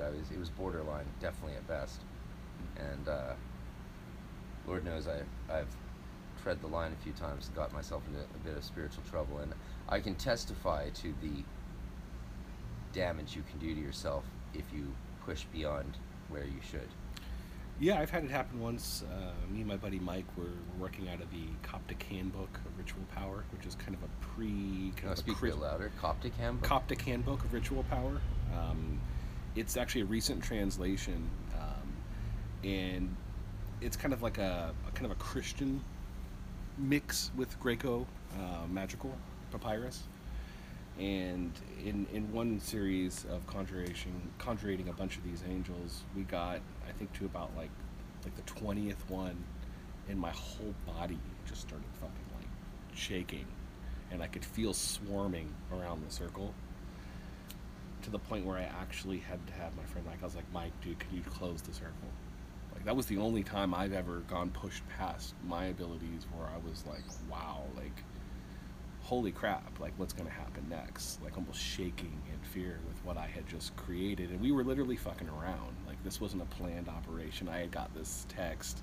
We wanted to just do it. And we kind of got stung a little bit, in silence for a few days. We got back together, and, it happens. I grew from it. I get goosebumps talking about the story now. I mean, it was intense. But I've been back into that book since, and I've picked up where I left off, and learned a little bit about myself in the process. That was the only time I've ever left a ritual like a kid with an Ouija board, like the first time kind of shit. Can you tell you've reminded me of something Go that I ahead. haven't spoken of in a long ass time? Yeah, go for it. And this is interesting for all of you readers of Donald Michael Craig trying to self-initiate. So that's what I first did, of course. And after like just a few months, I was ready for Adeptus Minor. And so on Midsummer, which we're coming up to in a week, or in a few days, 4 days. So this is like, and this would have been Midsummer. So this is the anniversary. I'm going to share the story, and this is in my diary. You can check it for reference, but I'm going to tell it to you as I remember it. And Midsummer, I got my little coven of Dan and Dave together, and we did our whole Wiccan setup. But I also did the Golden Dawn rituals that I was learning from Don Craig. So I guess I would have been 14, Okay. and I was ready to be an adept, obviously, because that's how it works. I love it, the 14-year-old adept. That's Yeah, amazing. yeah. Oh, I was ready. I was there. Now, some of the rituals I just skipped because they were too complicated, of course. Throw these one aside. And I didn't make the tools or learn Hebrew. It didn't really seem like he emphasized it was that important. So Full disclosure here, folks. If you do it that way, if you do it right, maybe it'll work for you. Who knows? I'm definitely a fan of self-initiatory people practicing that path, but I direct people to orders, and like someone I just directed just got admitted to FGD the other day. You can always work solitarily. Yeah, but if you're not near Temple and you don't have the money to fly to one, like you flew to Texas for your neophyte initiation. Definitely. Was it David? Yeah. David Hogan. Yeah, the OGD. And that's, for people who don't know, that's OGD. Yeah, and Order Golden that's Dawn. Pat Zalewski / Martin's order. But Correct. it's also called the Rosicrucian Order of the Alpha et Omega. Yes, that's the outer order name. And that's what Samuel Scarborough the other day was telling me is the only true original curriculum presented. Mm-hmm. Which ironically, I now know, due to not from you, but from someone else Yeah. sharing some material with me, that original material, how original can it be when it includes something that I wrote? Yeah, that's important for the GD People students. should maybe know that. So how original is a curriculum? And especially when I'm being told that a curriculum is original, and then when I find out what that curriculum is, I see that it includes something I fucking wrote. History changing. Put that in your pipes and smoke it, motherfuckers. Yeah. It's crazy. Yeah. Then again, but if I was gonna do this everything over again, I'd probably want to go through with Zalewski. Mm-hmm. Not Martin, but Zalewski. And Hogan seems like an amazing guy. And you had a great experience with him in Texas. Yeah, David. He's very much dedicated to the order. He's a teacher that'll check on you all the time.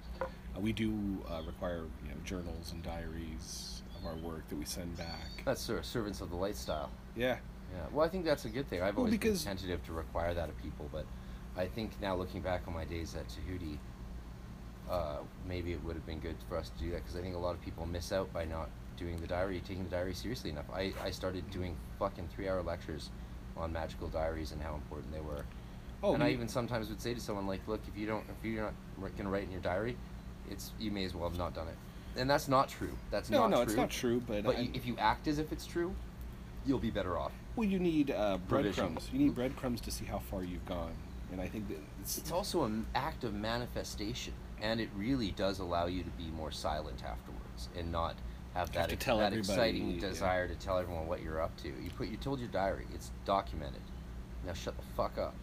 Oh, that's an excellent form. I mean, that particular form works for everything from anger or anything else. A lot of people, like, for example, when I get fucking frustrated or pissed off, I'll just type out my feelings, save it as a draft, and just by getting it out, you're done. Like you're saying, you don't have to tell people about whatever, you know what I mean? So I think that's definitely true for order work, especially. I mean, I go back to my old diary entries and stuff, and I'm like, I find both things where I'm laughing, and then I find things that were profound, like, damn, how did I come up with that back then, and even though I didn't really understand something, Oh yeah. or you're thinking, old drawings. When I look at my diaries, which I'm currently releasing to my Patreon group, to show them for self-initiates, for people in orders, or for just solo people who want to do magic.me type style of pure practice without any mysteries or initiation. Sure. I'm trying to show them how I went through it, and that's why I'm sharing that stuff. But and I look at it, I look at my old stuff, and I'll see stuff. I'm like, holy crap, that's amazing. Because the stuff you write, the stuff that's most amazing is the stuff that you don't take any note of as you're jotting it down. Because you're tired. It might be 2 a.m. and you might have to get. But you got to do your rituals at 2 a.m. even if it means you get 3 hours sleep before you have to wake up and go to school or go to work or whatever. Definitely. Right? You got to do it. That's the discipline. That's a powerful fucking thing. And I look at that stuff and I'm like, wow, I just wrote that off without realizing that that's the significant stuff. The stuff you think is going to be significant isn't. And stuff that you think is irrelevant can change your life later on, years later, looking back at it. Definitely. Like, wow. And you kind of have to, because That's manifesting change in alchemy and magic, if nothing else. and you can get lost in progress too in the occult if you don't have kind of that looking back, kind of see where you've come from and where you're going, because otherwise well, it's true though. A lot of older folks I meet, they say that what I thought I learned I didn't really know in the end, right? And I've had many of Well, those that's moments. a truly mystical wisdom saying. Yeah, and I think it's definitely It true. was either Aquinas or, I think it was Aquinas who wrote Summa Theologia and all that. Like, his last words before he died allegedly were, everything I have written is straw. Yeah. You have the main theologian who resuscitated Aristotle for the world. As he died, said it doesn't mean shit. Doesn't mean shit. Fucking straw. I mean, look at That's what he meant by saying it's straw. He didn't mean, I've made wheat for bread. no Straw. Yeah. Not even chaff. Straw. So, yeah, maybe you can make a rope out of it to hang yourself. Like, fuck the writing, man. It's not about that. Yeah. And we say that even as we promote the value of diaries and grimoires. Yeah, well, I mean, those are actually more fun to read, I think. Like, for example, Frater Ashen Hassan's book, as a practitioner or someone getting into it, that's a wealth. I mean, we need more books like that on our shelves. Well, I was so glad you showed me his book, because he and I have actually been messaging almost every day. Not about magic, about ninjutsu. Yeah, I figured about some martial arts or ninjutsu. something. I love it. I hope he comes on my podcast and we only talk about ninjutsu. That'd be and perfect. nothing else. Yeah, just Everyone's like, oh, a new Ashen Hassan insights, and we're all like, yeah. So Hangaku. So when you do Hangaku, what do you find is the people will be like, that actually raises another interesting point. but Poke Running does ninjutsu. So Martin got into it because of me. This guy Martini, who I think is a Fade Ra guy, though he's not come out and said it. He just did his 5th dan, which is where you kneel in front of your sensei, and they have a sword behind you, and then they swing at you whenever they want. You have to roll out of the way without seeing it.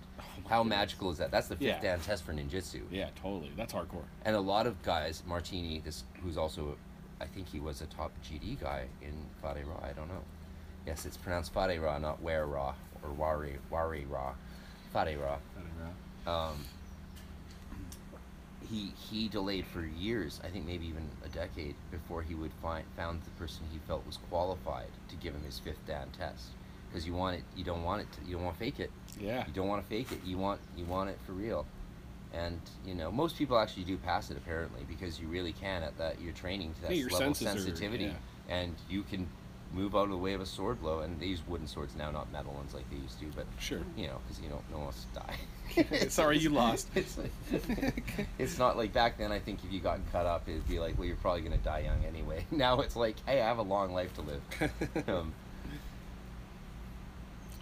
But I think when we talk about the difference between physical manifestations and psychological, people like Ashen Hassan and Skinner never came from that angle. The psychological. See, if you're a GD, you have to learn it. You come from that. If you're a Mason, you learn course. The symbolism behind it. You learn all these esoterics. There is literally no esoteric training really required to jump into Goetia or Solomonic magic.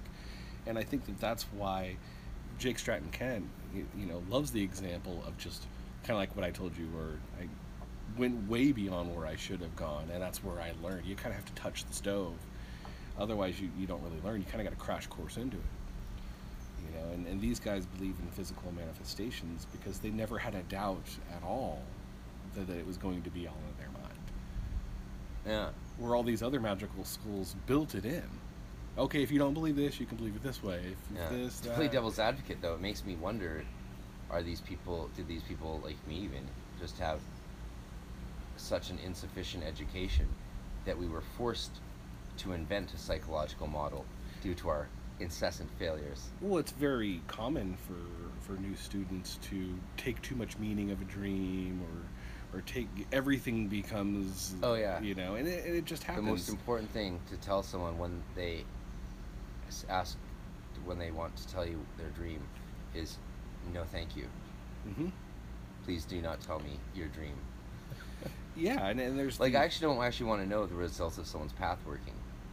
Well, it's for supposed you. to be you. It's Yeah. for you. Yeah. And if there's anything to be taken from the idea of know, dare, will, and be silent, it's that there is a power to not telling anyone. And not reading ahead of where you're at, right? Because if you already know what someone experienced when they went through, a certain Sephiroth, then you've already mentally planted what's going to happen when you do it. I said to a frater once who had just gone into Portal, I said, I think I was in 3=8, I said, I looked at him and I could just see all this stuff going on in his sphere, in his energy, in his mind, his psychology, his body, and I said,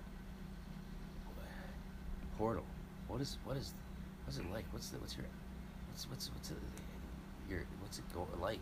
the energy you're working with. What's it like being where you're at? And he looks at me. He's like, I'm not going to tell you about my fucking alchemy. Yeah. And I was like, awesome. I'm in the right place. Yeah. Yeah, that's ideal. That's Yeah. what you want. Yeah. He's going through it. He's in his alembic. Stay in your own. That's true wisdom, right? Being able to let So someone you avoid grow. car crashes. Staying in your own lane, man. True. Yeah, don't mess with your alchemy. Exactly. And that's All those people who want to read ahead and just like cherry pick. Exactly. I've had so many people tell me that everyone needs to read the Rigardi's Golden Dawn book just to know the information, because that's its real value. And I'm like, How fucking boring would that be? that's such bullshit. I don't know what to tell those people. Yeah, man. It's like, I see it as like trying to be on the ground and get to the roof of a house by jumping to the top rung of the ladder. Yeah, exactly. You are wasting your time. Maybe one day you'll grab it and learn how to jump high enough, but you've missed the whole point. It was kind of like what you mentioned, I believe, yesterday. We were talking about the Kundalini aspect, where the rising snake only keeps rising as long as you keep practicing. Otherwise, it falls right back down, and you got to start kind of over again. And I think we've all had times where that's happened. Yeah, I like what Mother Bear's been teaching me about the Eleusinian mysteries, because I'm part of the priesthood going through that with like Oberon Zell, as we were the guest priests, as the 13 priests, 13 pilgrims, 16-month Eleusinian cycle, amazing. And she always says, and I love it, she's 82, right? So she's been doing this her whole life. You know, the mysteries are your experience. Yes. Mm-hmm. Yes. That's the mysteries. You don't have an experience, there's no mysteries. You don't learn the mysteries by reading them. Definitely. I mean, look at the Egyptian Book of the Dead. It's at the core of most of these curriculums, from Masonry to GD and whatnot. And I think that you could read that book, sure, anybody could read the book, but if you didn't actually practice what was happening, you could certainly get a grasp of what's happening, but if you're not actually experiencing it, it's a whole different thing. This goes back to me being 14 in my Wiccan coven on Midsummer. So I'm doing the whole Don Craig 5-6 self-initiation. This is probably something worth hearing.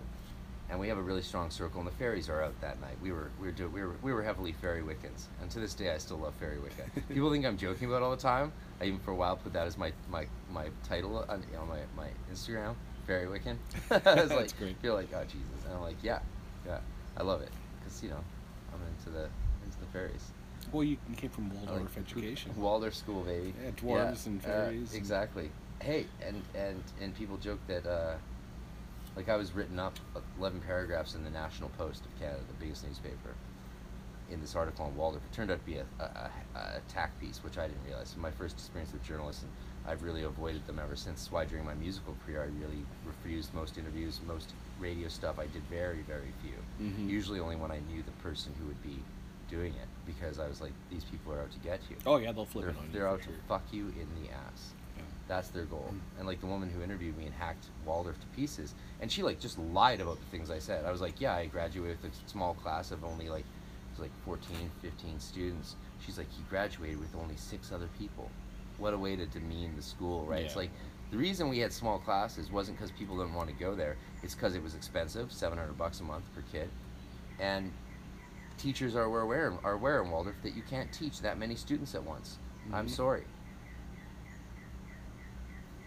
And we had stoners that barely passed, but were still allowed to graduate, like Tommy Chong's son, Jabron. Barely got through the school. He was too busy having sex and getting stoned. Like, really great guy, and he lives in Colorado now. We're still in touch. And then there was academics who got into like hardcore Ivy Leagues, like myself. Mm-hmm. They catered to whatever you wanted to do on your path in life. That's Steiner's sort of whole thing. Mm-hmm. Amen. Totally.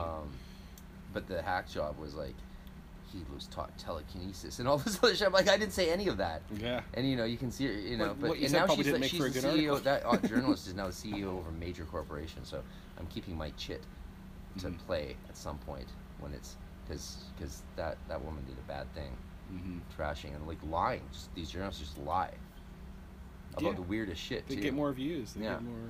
They try to make you look to be some sort of psycho instead of like actually quote you accurately. It's weird. Mm-hmm. And this was not 2000 when this article came out in the National Post. Of course, I took some advice from my marketing mentor, and I looked for the most complimentary fragment of what she said and used it as a self-promotion. Because, like, if someone's going to hack your life to pieces in the biggest newspaper in Canada and name you and hack you, just fuck you. Just like when I went to the ASE conference and I ran into the head professor putting it on in East Lansing, Michigan, Arthur Veslewis, head academic there putting it together, he's like, I've heard of you. And it was from that article, and he's really never given me the time of day since then. That had a real life Impact, consequence in my life half a decade later and damaged my fucking career. Yeah. Because they made me look like a fucking nut job. And sure, I'm a nut job, but not from that interview, not because of what I said in that interview. I'm a nut job because, I don't know. I'm sure.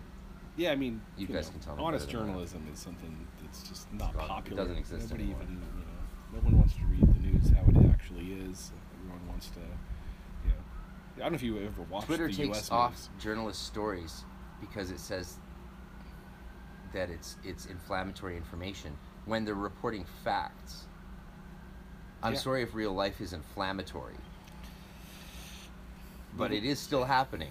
Oh, yeah. Whether you believe real life is happening or not, real life is going to keep going. Well, we either have social media or we have biased news sources, and so the truth of anything is very hard to find. And you can even see it in search engines. If you go into Google and you type up a certain political news, you won't get the same results as if you go to MSN or Yahoo or you go. I mean, it's amazing how much suppression there already is, even in the Google inquiries or search inquiries. Yeah.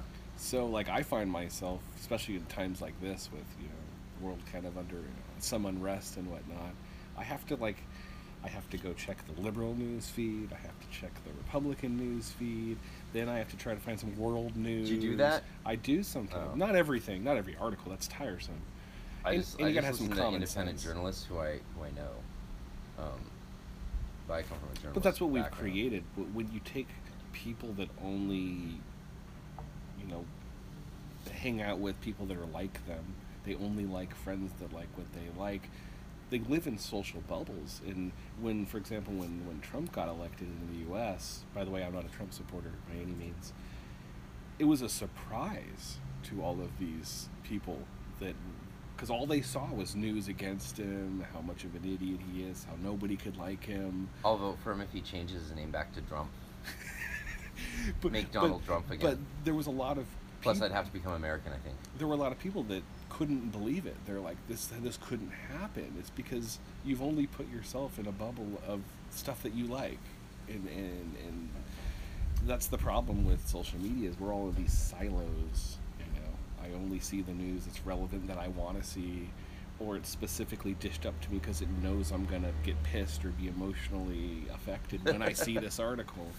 And that's actually true. Facebook's already admitted to algorithmically generating news feeds. We all know based how on the your views. algorithms are, what they're doing. And it's not even just to cater to you, like I said. It's to oppose to you and make you, emotionally impacted and do something. Yeah, Dr. Brent Weinstein and his wife, Dr. Heather Hang, did a nice little Dark Horse podcast talking about this the other day that I really enjoyed. And the amount of the How- dopamine interactions in your brain. I mean, people, if they post something and no one likes it and they've got 300 friends, there's actually studies that there's depression going on. And with every Dude, like, people are it's killing like- themselves because of these algorithms. Yeah, literally. Yeah. Yeah. Censorship, compelled speech, compelled thought. You're dead.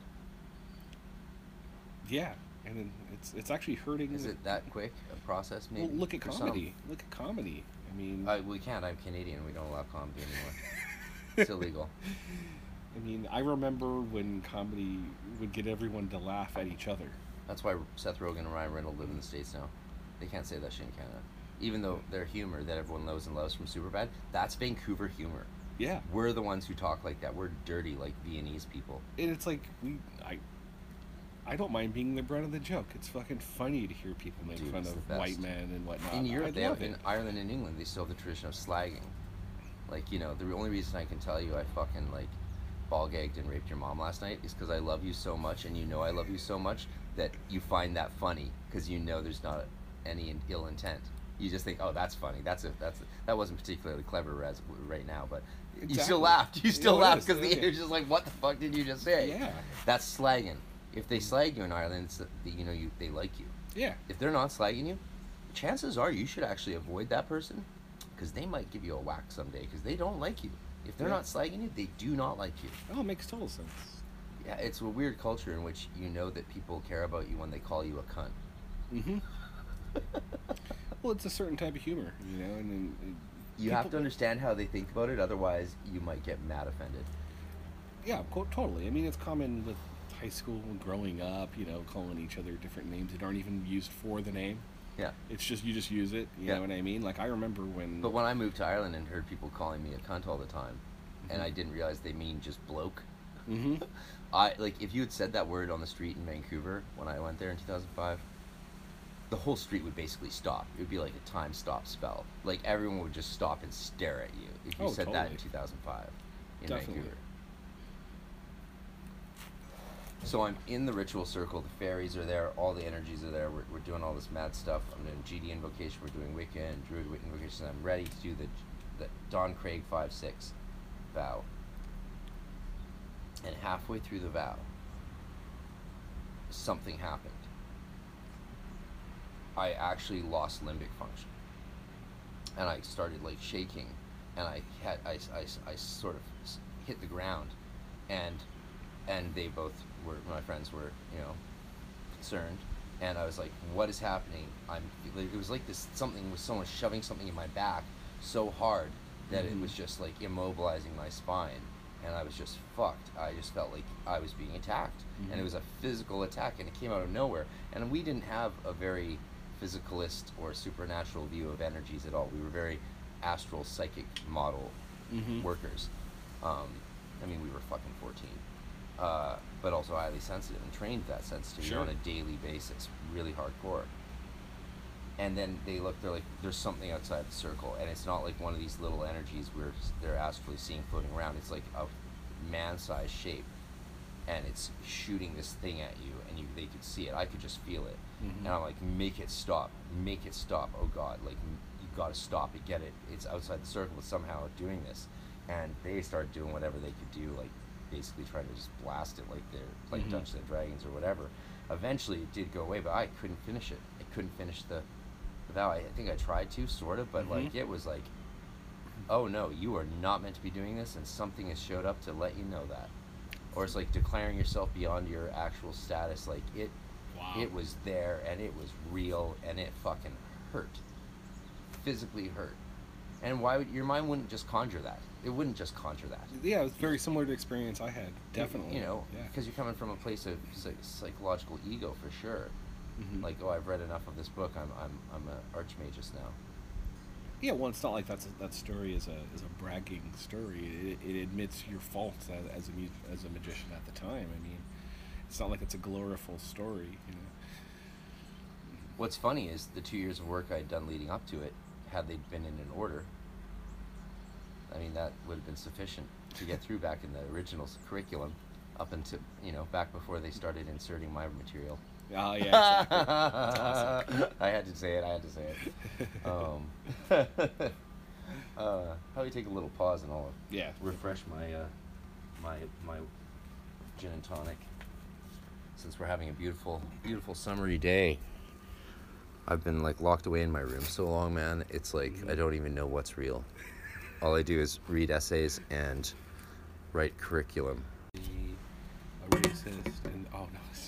Who's obviously a racist? Yeah, right. No, Aaron Leach said who's a racist? No, I was trying to find a post. There was someone he had wrote. Not James Wasserman. I don't know. No. He wrote a Oh, forward. are we recording? Oh, what a to do? No, he What's wrote it to do? he wrote a forward in somebody's book, and apparently some comments that he had via social media were bad enough to the point where he denounces ever working with him. Leach. Yeah.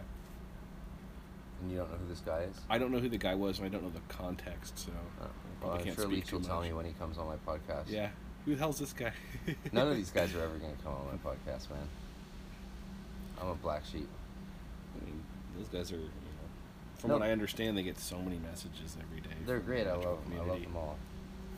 Also, but you know, I am not part of any orders or affiliate to any groups, and I have to be because otherwise I couldn't give reliable advice when I direct people to orders. Totally. Right? Like if I was in an order, I wouldn't trust what I said. Like, why would you trust me if I was part of this or that group? Exactly. You're already, you know, you're tainted at that point. You already have kind of. As much as I'd love to get to do initiations and be Hierophant or do officer roles again, like, oh man, if someone's got to do what I'm doing. It's like I'm so glad that people like Aaron Leach and Hassan and all those folks are doing what they're doing. Like I'm glad Jason Liu's doing what he's doing. Yeah. Because if he didn't do what he's doing, maybe I would have to do it, or someone else would have to do it. Like someone has to do that. Totally. Like it's all got to be done. Mm-hmm. We got to do it all, just like Carrie Fisher always Well, I said we mean, should. if you're a writer, Oh. if you're a writer, then you're kind of like a spokesperson for, you know, the different orders and arts and whatnot. So you have to be careful of what you say. When Especially if you're in a group. That's what I mean. Also, if I was in a group, I couldn't talk about the stuff I ought to talk about. Mm-hmm. But as my unique status Yeah. allows me to say whatever I want facto. without violating my vows. If you guys don't know what I'm talking about, you'll figure it out one day. Once you take That's a unique situation. second yeah. order vows and stuff. Yeah. I know I'm in a unique situation, and there's people who I'm actually helping. Like there's people who, and that's it. What else Well, can I you mean, ask for in life? Look at, I mean, there's Israel Regardi. You know, you look at his book. I mean, at the time, that was considered blasphemous that he released it to the public. And he wouldn't have been able to write that if it wasn't for Aleister Crowley. Exactly. And the public owes a lot to that, you know. Yeah. It may have been blasphemy at the time, but it carried the tradition on. Every Thelemite listening right now is touching themselves. That's right. Say it slower. Crowley. Oh, sorry, Crowley. I say Crowley just to piss off people who like Crowley. Yeah, no, totally. It's this, it's that. But I say Enochian, not Enochian, because Enoch isn't Enoch. Yeah. He's Hanoch. Or Hanoch, depending on your time period. Het, the letter het, is actually more of a h sound than a ch. The h is chaf. Yeah. Chaf. If you want chaf to be kaf, you got to put a little diacritic in the center of it. A dot in the center of the kaf for it to be kaf. Otherwise, it's chaf. Yeah. Not whereas most people think that chaf is het, but het is actually het. That's correct. I know, right? It's my $200,000 seminary education at work, folks. But I think, you know, again, if what you're doing is working and you don't have books that you're trying to promote, then you can speak freely. And I love talking to occultists that are like that because they don't have any, you have to watch what they say and what they do. No. And even if someone tries to expound on you some higher adept material, me being not an adept in the GD, I can't speak for that order, but I could give you a profound truth of masonry from the higher degrees, and it would just go in your ear. Yeah, what are you, And it would leave. 32nd, 33? Yeah, 30 seconds. Is there a 33rd? There's 33rd is an honorary if you're like, So you might get that one day. If you were Because like- you've done both rights yeah. to 32nd. Well, the second, the left side of the staircase, the York right, doesn't have a 32-degree system. It has 3 different orders that are broken up that you kind of have to pass through, eventually getting to the Templars. Did you have to send money to Christians in Israel to take back the Holy Land? No. But you are a Templar. Technically not a Templar. I didn't do Templars. I did Shriner. Oh, you're a Shriner? Yeah, I'm a Shriner. And that's actually something that you can get behind. I So mean, you know how to find all the good prostitutes. Oh, snap. Oh man, I'm just deflecting attention. you're like that journalist earlier you were talking about. Hey, I have a friend. But- I have a friend from teenage years who became a prostitute or a sex worker, and she said Shriners always paid the best. And when the Shriner terrible. conventions came to town, she and all her girlfriends or co-workers were like so busy they would see like 10, 20 people a day. That's all terrible. Shriners. That's terrible. It is terrible. I mean, Or is it just liberated? The OTO people again are now fully stroking it. well, They're like, that's right, that's when right. people talk about what you're doing with the work, I mean, it's mostly personal work, right? I mean, the Shriners, Unless there's a cute girl there with you, then it's they own and operate all of these hospitals, and the reason. Can I get expelled from the Masons for saying this? Now, once you're a Mason, you're a Mason, but they It's an generate ontological change. they generate millions of dollars For cancer. for kids, conditions, everything from leg deformities to cleft palates, It's noble work. and we do it with no charge to the families. Great way to distract from the fact that they're the Illuminati. Yeah, exactly. Yeah. But I mean, what organization, a cult organization, can you say actually does anything remotely that impactful for the world? The idea that we have time to is fucking hilarious. It's amazing. I mean, what people Like the idea that Aaron Leach is like controlling the governments. Well, but what he's actually doing is like, you know, probably trying to like make sure his daughter weaves enough wool while she's still a virgin. Because she does the yeah, she does the virgin mad hair. respect and love. Mad No, that's respect cool. I and mean, love. he's got a whole family in magic, Like, and did that's you cool. weave the wool today? Because people need that shit. It projects on your kids, like you were talking to my son earlier that learned tarot, you know. And He was telling us about Yeah. the tarot and the Wicca pandemic in cosplayers amongst cosplayers. Yeah, no, 10,000 followers. I guess the downside, like we were saying, to having your son Cameo, is that of those 10,000 followers, a few would probably hear what we've said Exactly. and be like, yeah, let's mob flag this asshole to death. Yeah, Like, and he wants to be on a last podcast thing with you- their dad, right? Last thing you want is the millennials coming for you.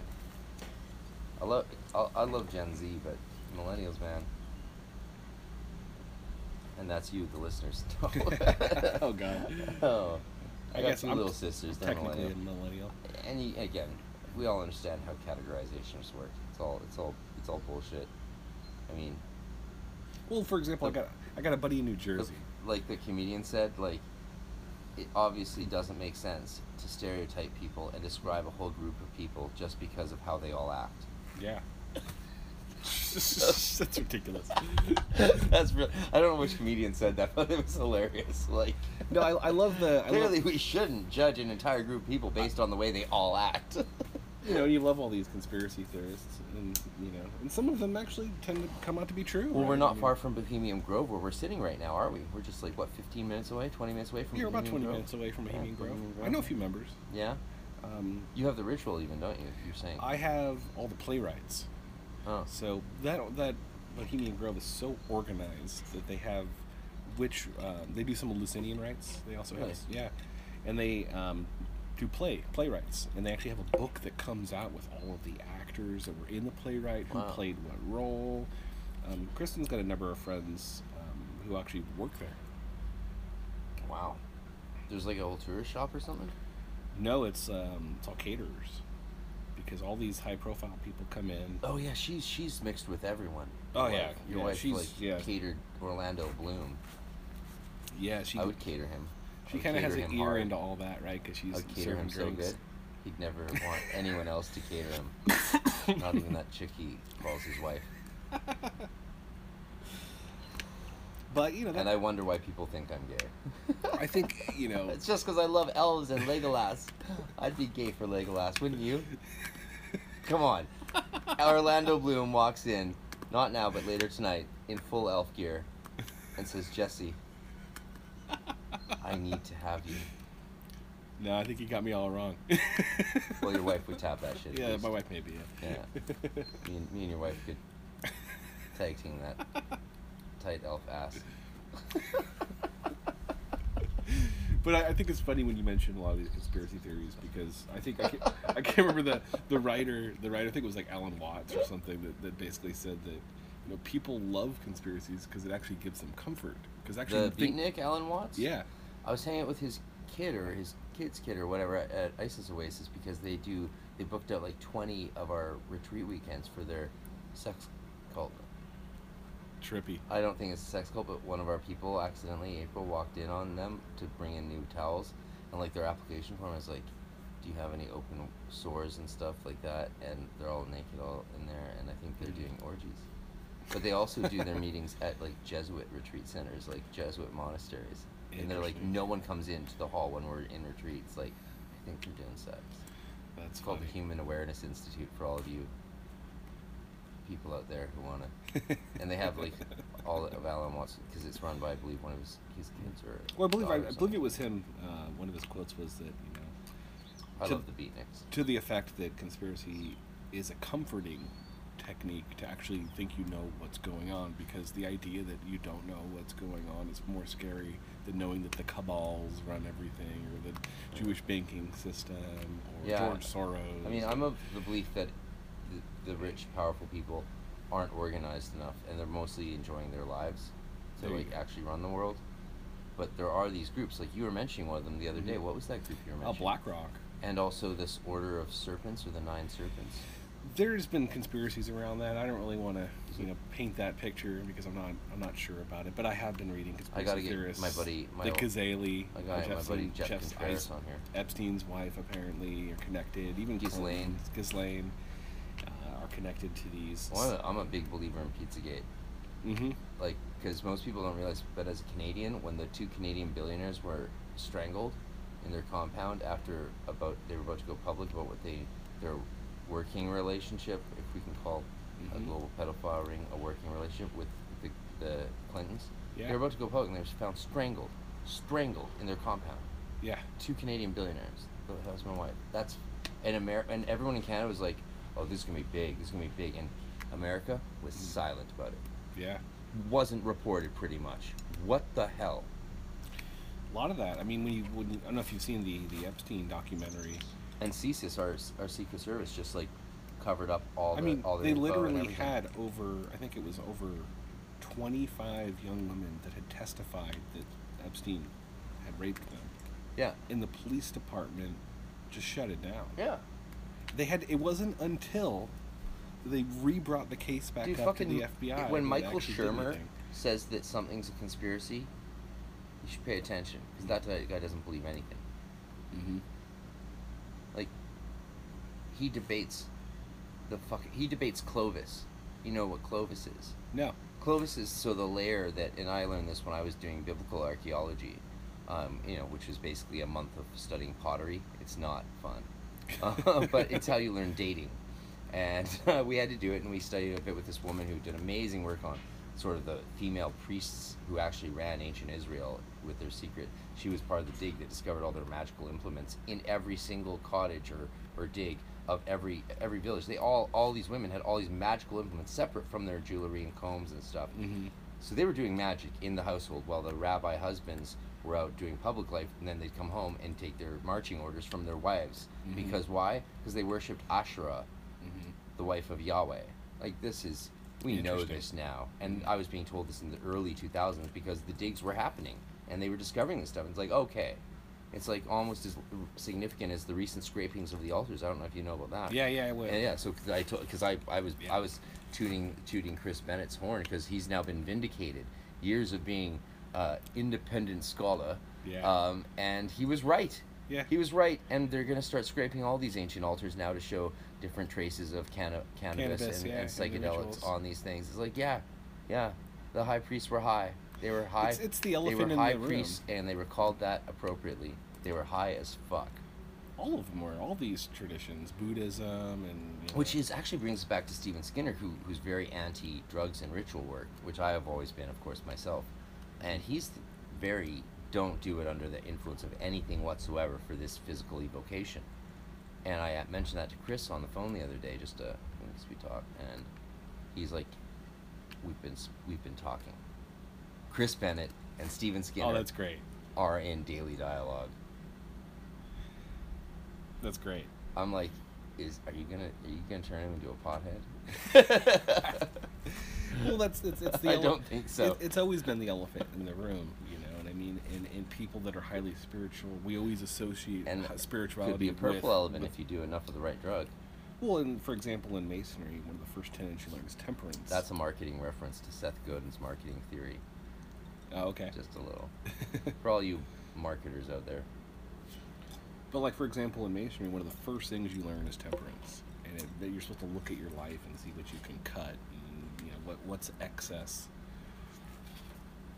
Almost all, a lot of schools are like that, and I think that if you're anti-drugs, and the more and more you study the occult and you see the inclusion of drugs and how it played a role in it, you either turn your head or you start to look at it more, and accept the notion that drugs have always played a role in spirituality.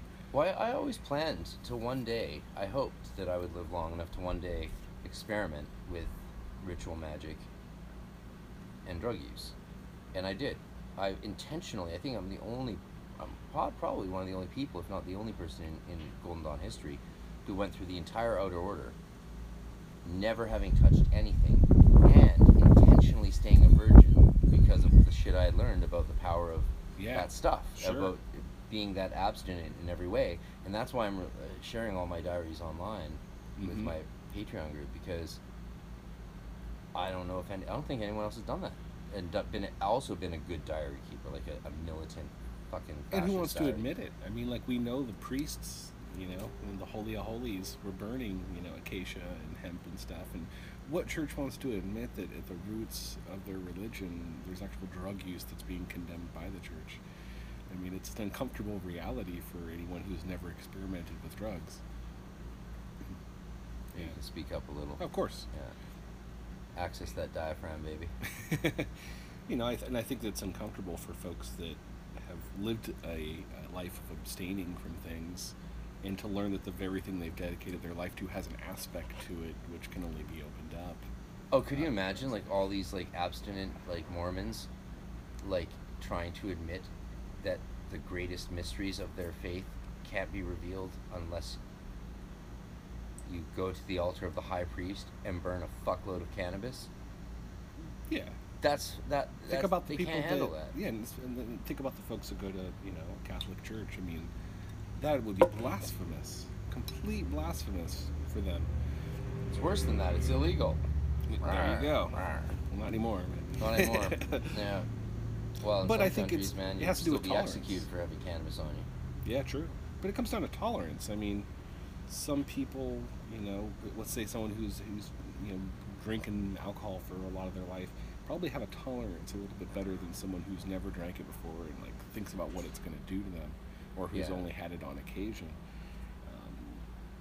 So I mean, if you can hold yourself together, drinking alcohol, for example, I think a little bit in your ritual isn't going to hurt anything. And I know a lot of occultists that actually swear by some sort of changing of the psyche, with either by drugs or light use. Well, I've had a couple gin and tonics on this beautiful, sweltering 40-degree heat day. Sorry, 100-degree heat, whatever the fuck you Americans call it. And we're going to do some ritual work after this. Totally. Yeah. And I'm curious to see what Tahuti says, because I'm going to show you how a Tahutian invokes Tahuti. All right. Yeah, you got your Nemes? Yeah. No, I don't have a Nemes here. I just have my robe and That's all right. my satch. I should have brought one for you. Yeah. I could have given you. They were supposed to you make could've- me one when I went through everything, but I haven't got it. What, you mean the most authentic Golden Dawn Order in the world failed to supply with the Nemes they promised you? At the time, that sounds authentic. the tailor was only able to do that. I'm joking, people. I'm joking. I'm joking. So much love to David Hogan. I hear he's just done amazing things with the shit show that Martin created. Yeah, I mean, David's super focused on the order, and that's what I like about him. That's what matters. That's what matters. And that's really that's what everything means to him, is that order. I know, some folks move on. I know, Martin's definitely more busy with his Bitcoin. Wealth creation for people, getting people to work from home and stuff. Power to him. I think that's cool. I mean, if that's something you want to do. I do think I'm just glad he graduated from selling. ... No, I think it's a great thing. Shout out to Maddox. The only problem I had with it was that, when people from my order were trying to get me on board with shit like Bitcoin, and I think that you run a big gamble if you're the leader of an organization and you're selling product and stuff. Dude, me running the Golden Dawn in Canada led to people shooting guns at me Crazy. and attacking my mom, raping my sister. Terrible, man. Thank God my family doesn't give a shit about what I do, so none of them will ever hear this. And it's not. Plus, it's not rape. It's just a whoopsie. Yeah. I know, I said it. No, that's all right. I mean, it's important that you say it. I mean, even the OTO has reeked of shit like that for a long, long time. I've met a lot of girls that have joined the OTO and left because of, you know. I think sexual the OTO predators. wants to have a naked woman on the altar. The priest who comes out of the secret space with his staff should also be naked. Why is just one person? Why is just the women naked in the OTO? Can you imagine? It's like, Yeah. hey, I've started this new Wiccan group. Do you know any women who want to join? They're like, why? It's because all the women have to be naked, but not the men. No, just women are skyclad. That's my new Wiccan group. Come on. It's a trip. It you know? seems so contradictory to Crowley, Mhm. Sea Dog's whole trajectory. Why would he just want women to be naked? Well, I can understand why a guy would just want the women to be naked. I don't think he would have been opposed to everybody naked either. Right. Like, why not have like in the Gnostic Mass, have men and women naked? If you're going to do nudity, it should be across the board. Yeah, I agree. Otherwise, it just seems like masturbatory. Well, that's part of the allure. I remember a few members who joined the OTO that tried to get me over, and as you know, I'm busy with enough shit already. And that was kind of the selling point. Dude. Are you busy? Yeah. Are you busy doing everything? Not everything. I just mean all the other order work. I think I spread myself thin in order work. But when these guys would come back to tell me about the order and why I should check it out, it's always there's a naked lady laying on a table. It's amazing. What, they use that as a selling point? In a way, it's God. used that way. Yo, OTO people, if you want, you could improve your public image a bit by not using "you get to see a naked lady on an altar" as a selling point. Just saying. You're selling a spiritual religion. Maybe don't use that as a pitch point. It It's just not the seems strongest. childish. It seems adolescent. But I think there are some folks that want that kind of thing in the orders. That's what they're going after. Whether they haven't had, I don't want to degrade anyone. So I think it's just they're looking for that sort of thing when they're joining an order. Like, for example, when I joined Masonry, I wasn't impressed with the rituals that I thought that I was going to see.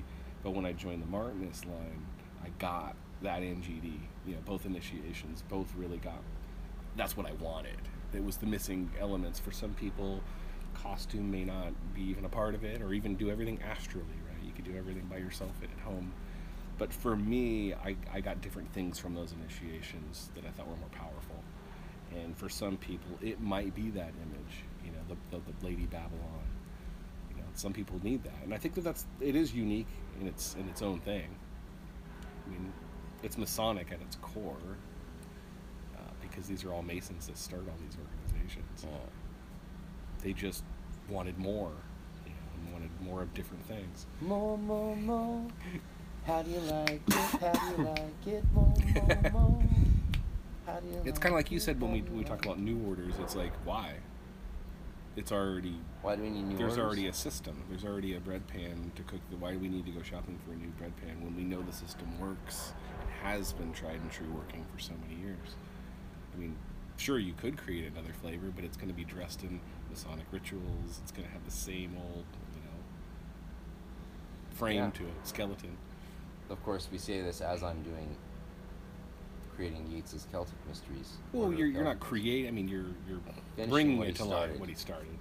Yeah. And you know what? Just for 4 years, and then the people who go through it can run with it from there. And all the material will be released so that anyone who doesn't want anything to do with me or the people who do it with me can also run with it, because they're not my mysteries, they're the Celtic mysteries. Exactly. They don't belong to anyone.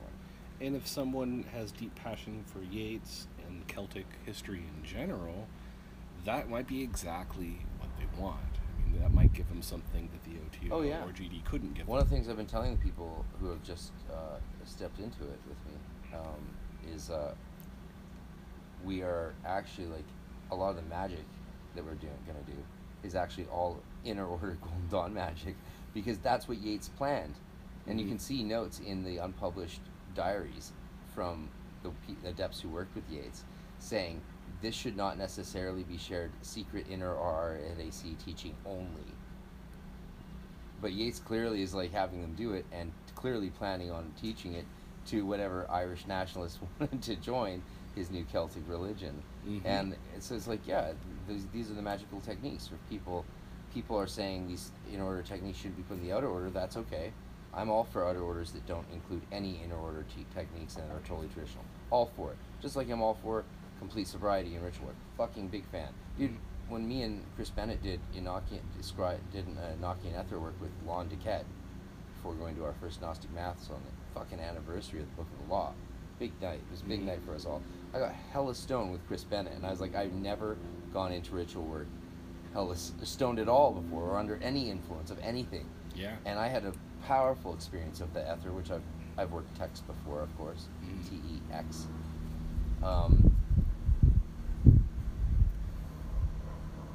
And was it a powerful experience? Yes.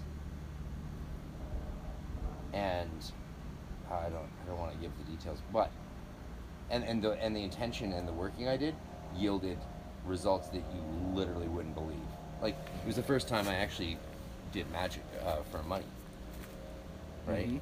Because it was after my home invasion and robbery and shit like that. Yeah, shout out to Griffin's cronies. Fuck you guys. Fucking die. And I did it for money. And the next morning I woke up, and out of nowhere, $1,300 was in my bank account. It turned out to be from my estranged father, who I hadn't spoken with or seen in over 5 years. Mm-hmm. And I didn't ask for it. But I did this TEX ether work working with Lon and Chris. What the pot did, so the working was successful despite being stoned out of my mind. Mm-hmm. What was hard was to maintain my focus throughout the working. That's really what it comes If I down to. hadn't been trained up the yin yang, I don't know if I would have. I think I would have fallen out of it. Mm-hmm. Because I had to struggle so hard to maintain my focus, so hard. And I was, because you know when you're in a deep astral or scrying working, like there's the tunnels, there's the zoom, there's the, you're like, your body, your shakes and then it goes numb. Like that happens all the time. And but then you could feel yourself starting to drift out of it if you're not able to focus your will. And so the will is crucial. Mm-hmm. For anyone who rushes through neophyte like I did, you can rush through the grades, but don't rush through the work, and don't leave any of the work behind. Keep doing the basics till the day you die. Mm-hmm. I swear by the basics all my life. Meditation 1, Stella Matutina edition, not edition, right? It's crucial. I mean, that's why even people you see the same techniques in Franz Barden, Rudolf Steiner, all the same techniques. That's one thing I wanted to say to you. You know what's interesting is everyone talks about like, oh, the German origins of the GD, blah blah blah, bullshit, right? But it's like, read Rudolf Steiner. Here's an example of not only a Freemason, he was a Freemason, which shocked the shit out of me when I found that out. Sure. But he was also part of these other lodges. I don't actually know what they are. But when you read between the lines of how he describes his teachings in an outline of occult science, which I recently did, the main things that you need to know about Steiner, between the lines and his vague German expressions and the horrible translations, I'm going to one day do a proper translation, because every single chapter he writes could be distilled down to like a fucking paragraph. Oh, yeah, honestly. totally. Yeah. You don't always have to say Schützengraben, Vernichtungspanzerkraftwagen. You can actually just say Panzer to mean tank. You don't have to say the whole Sure. Schützengraben, Vernichtungspanzerkraftwagen. It's kind of like A. White, just like a lot of A. White. excess writing. You're just bored out of your mind. Yeah, wait, man, one of the most boring writers in the English language next to Edward Bulwer Lytton. Mm-hmm. Not to say that Zanoni didn't change my life when I read it in Portal as required reading. Yeah, I've been seeing, speaking of Barden, I've been seeing quite a bit of students starting to pop up using the Barden system. Yeah, well, Czech Hermetics is doing a lot. I was in Prague. I tried to get them to get involved with what I was doing there when I was there, but they just sort of ignored me. They're doing new translations, stuff like that. And yeah, I've got both of them. They're great copies. They took the U out of Quabala. I saw that. But I loved that Frater Knott, who I did an interview with, right? That's the second most listened to interview. Maybe we'll trump him. Well, they also he calls it Quabala as a way, instead of saying Hermetic Kabbalah, to distinguish it from Jewish Kabbalah. He says Hermetic Kabbalah. Instead of saying, we say Hermetic Kabbalah to represent Hermetic Kabbalah. Sure. He's just called, he takes it a step further. I love this guy. Shout out to San Francisco. He says, and Blazing Star OTO, Oasis, he calls it Quabala. I think that's so cute. Yeah. That's so fucking cute, man. It's like, don't call it Hermetic Kabbalah, call it Quabala. That's great. Because it's just so, it's so diminutive but funny, but also apt. It's true. Well, We study Quabala. Kabbalah's been so it's been so bastardized. I mean, you've got all these different versions. You've got Kabbalah mixed in with stuff that never should have been mixed.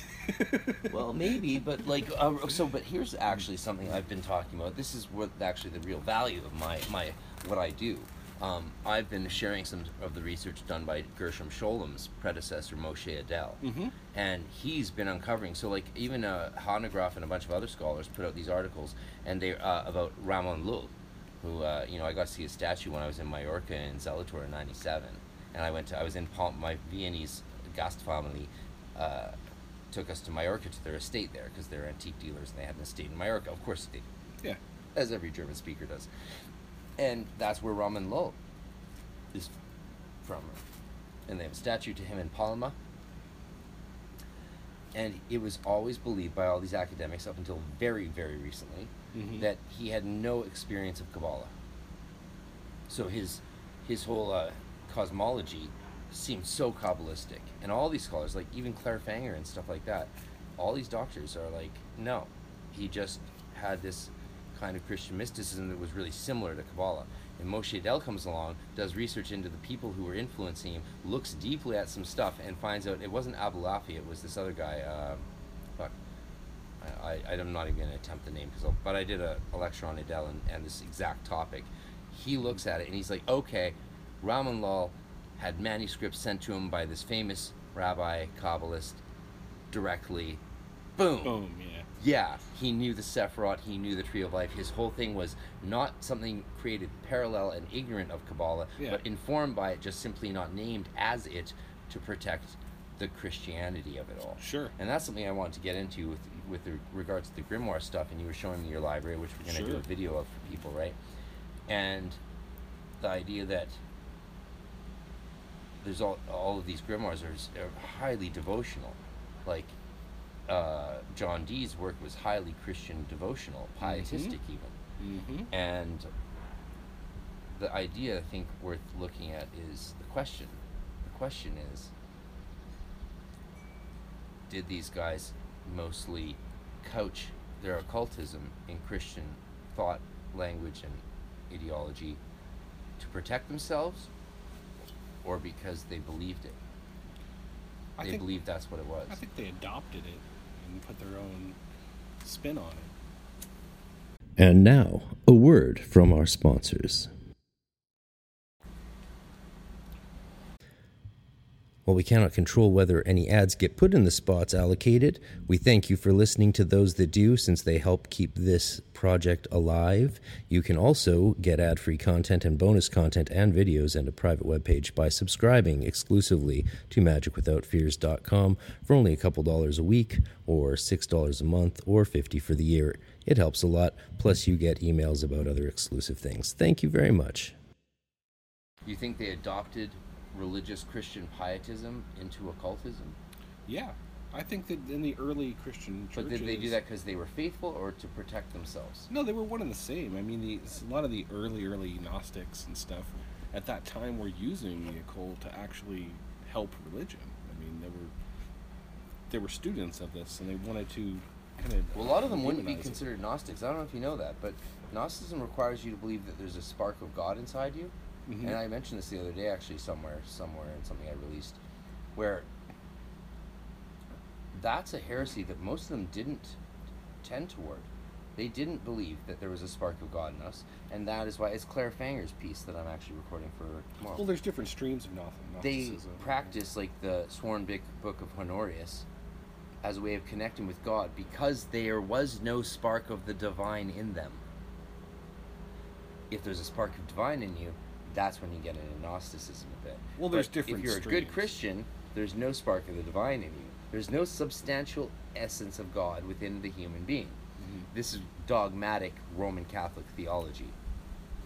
And it's still actually maintained by Orthodox Christians as well, but they get around it a little bit through the filioque controversy, which is the debate, of course, whether the Holy Spirit descends from the Father through the Son or bypasses the Son and just hits us direct on, which allows us, of course, to have direct connection with God, bypassing Jesus through the Holy Spirit, hence the filioque controversy.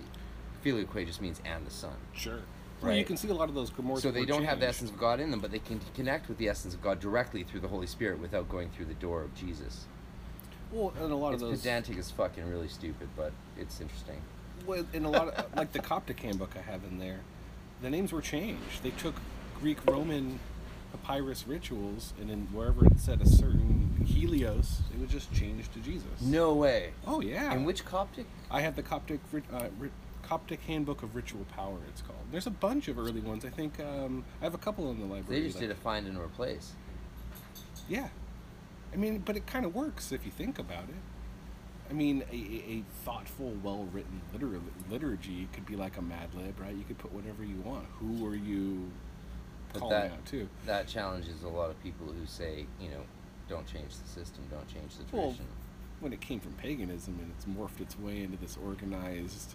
So you consider that something separate from grimoire work. Yeah. It's a good point. That's why I think it's okay to do the LBRP using Yeats's archdruids instead of the archangels. Dude, I know chaos magicians that use, like, Pokemon. Oh, and dude, shit. well, You know what I mean? I'm It's hardcore into chaos magic, as everyone that- knows at this point.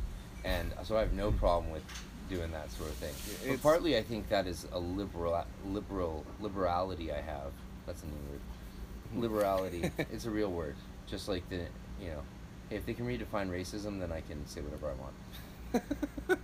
In America, but not in Canada. Then I go to jail. And I don't know. What was I saying? The gin and tonic went to my head. Oh, there you go. Yeah, no, it's very... Oh, I can say that because I think I had such a good Golden Dawn experience from 15 to 20 that was, in my opinion, quite puritanical. Like, as it was said, we ate, slept, and shit Golden Dawn. Mm-hmm. Did we add in stuff? Yeah. But Well, apparently so did the Rosicrucian Order of the Stella Matutina. Well, yeah, if you look at Fade Ra, you could see I love that the most that authentic... Felkin was a Christian at the end of the day. I mean, he... Well, it's all Rosicrucian. Yeah, I mean, that, on his grave... We didn't even say the word, we just called it the R word. We didn't think people were worthy of hearing it. Mm-hmm. I don't know. I think that's just a sign of going through a rigorous training that actually does transform you. You tend to have respect and reverence for the things that changed your life. And that's a spiritual modus operandi we should all be seeking. Which actually brings me to another point, which Stephen Skinner on Glitch Bottle said, magic isn't spirituality. Now there's a topic I'd like to get into with you. Again, Skinner comes from the Art of Solomon. Speak louder a bit. He comes from it from the Art of Solomon. It doesn't have any theology other than believing that there's higher forces than yourself. I do think it is silly for That's some... very AA of him. And I don't mean the Crowley AA. Well, and you look at a lot of grimoire work, you're basically... I mean, calling- Alcoholics Anonymous. But you're basically Which should be called calling upon a Carl higher Gustav force. Jung Worshippers Anonymous. It's a Carl Gustav Jung cult. Their Messiah is only named once. That's a trippy one. I'm joking, people. My best wishes for all of you, one day at a time. Yeah, Jung has its place. You know, it's Jung. Let's call him Jung. Yeah, Jung. The occultists use weird words. You say facsimile fucking weird. Facsimile. How the fuck do you say that? Facsimile? Now tell us, as Chris Bennett would say, what's the origin of that word? What's the origin of facsimile? No, I'm just fucking. It doesn't matter how words are pronounced. That's why I just like to chill out and ask questions. Totally. I'm with you. Language changes, people. Even Enochian, which is strangely English in its linguistics. Who would have thunk that the angels all speak with English grammar. That's yeah. You can't take any of it very serious. Well, but at the same time, you have to take it incredibly The serious. work itself serious. The work. Yeah. The work. That's The opus magnum. And it makes sense for Skinner to feel that way because there's no theology around that work. Well, there is. I mean, there is, but it's the way he explains it of doing this plus this and this and this and this order will generate this. The way, Yes. it's not like Yeah. other traditions where. But I it's hate like, that that's called scientific. I don't think we should refer to the occult as scientific. Well, he actually refers to it I in know, that manner. but we should refer to it as methodological. Yeah, there you go. That's It's not probably a better word. scientific. I think he'd agree with me. Occult science is such a stupid idea. The idea of it, I think, yeah. But a well kept diary. It's what people said before we had real science. I just lost like 1,000 followers. Which puts me at negative 666 followers. Because God knows I have 444 followers. Actually, well, that's the tagline number for my podcast, right? 444. Mm-hmm. Because I plan to only do. I'm going to end it. Like, one thing I learned from the guy who initiated me into Golden Dawn, Frater Ka, Mhm. or as he's known today, Nineveh Shadrach. No way. That's why we're called Frater RC. 'Cause No, I Nineveh know. I Shadrach- know him, but I didn't know him. Nineveh Shadrach initiated me in the Golden Dawn in 1996, in November, Wow. in Surrey, British I didn't realize Columbia. he had any GD affiliation because I know he does so much he gin was, stuff. He's Robert Zink's adopted son. blowing my mind. Wow. Robert Zink's wife, Rafaela, was his girlfriend when they were both 16 in the LA Temple. And then Zink stole Rafaela from Mimo, Nineveh Shadrach. Everyone calls his name's Mimo. Mamdou Al-Day. oh, maybe I just gained some listeners. Yeah. Mamdou Al-Day, Nineveh Shadrach, Frater Ka, initiated me into the Golden Dawn and Wow. opened Temple Tahuti, which I then became the guy who ran it and all of Canada, and gave me the motto Frater Rumpuns Catene, broken of chains, Mhm. which of course is my outer order motto. So I've moved far beyond that 20 Sure. years ago. Mhm. You know, Wow. Yeah, I had no idea. adepts call me Rafade. I know he's way into gin magic. That's how I know him. Yeah. So he initiated me and Martin Thibault and Marcel and Bjorn and everyone, all of us, from Nineveh Shadrach. Wow. Yeah. And then It's a during the good, war, good piece of history. during Bellum, like Zink would order people to go. Voldemort would order people to go spy on him in his basement and like sit outside his window and stare in at him in the night. Like Martin used to do that shit with like fucking shoot out batons, ready and dressed all in black to like assassins in the night. Like this is the fucking Weird. shenanigans that I just Weird. avoided. I was like, I have ritual work to do and classes to teach. I don't have time to sit outside of some ex-adepts, our founder's apartment in you know, this is bullshit. This is Weird. the shit that, and like I can't believe people would like. It's like what? How can you behave this way? Like next thing you know, you're going to be selling gold and Bitcoin. Yeah, it's unfortunate. I mean, Martin's totally I've gonna heard listen to I've this. heard many stories like that. I mean, I guess I'm lucky with Hogan's order that we just don't really have anything like that, or he hasn't taken the leadership to his head, right? Well, it sounds like Hogan's just too busy actually giving people a good Golden Dawn experience, which is Yeah. the only thing that matters. Like it's a curriculum. It's a college. Anyone who turns it into anything else is stupid. Mm-hmm. Like Jeremy Crow has a YouTube video where he's like, my time with the Golden Dawn cult, and then he talks about his time in Toronto with Zach, who is a student of mine. I basically almost expelled, but he was giving so much money to Zink and all of those people that he got up. And as the schism was happening and Tahuti was falling and America and Canada were splitting, I actually gave him some advice on how to like move up with Zink, and just said, you know, just play this card, and you'll get far.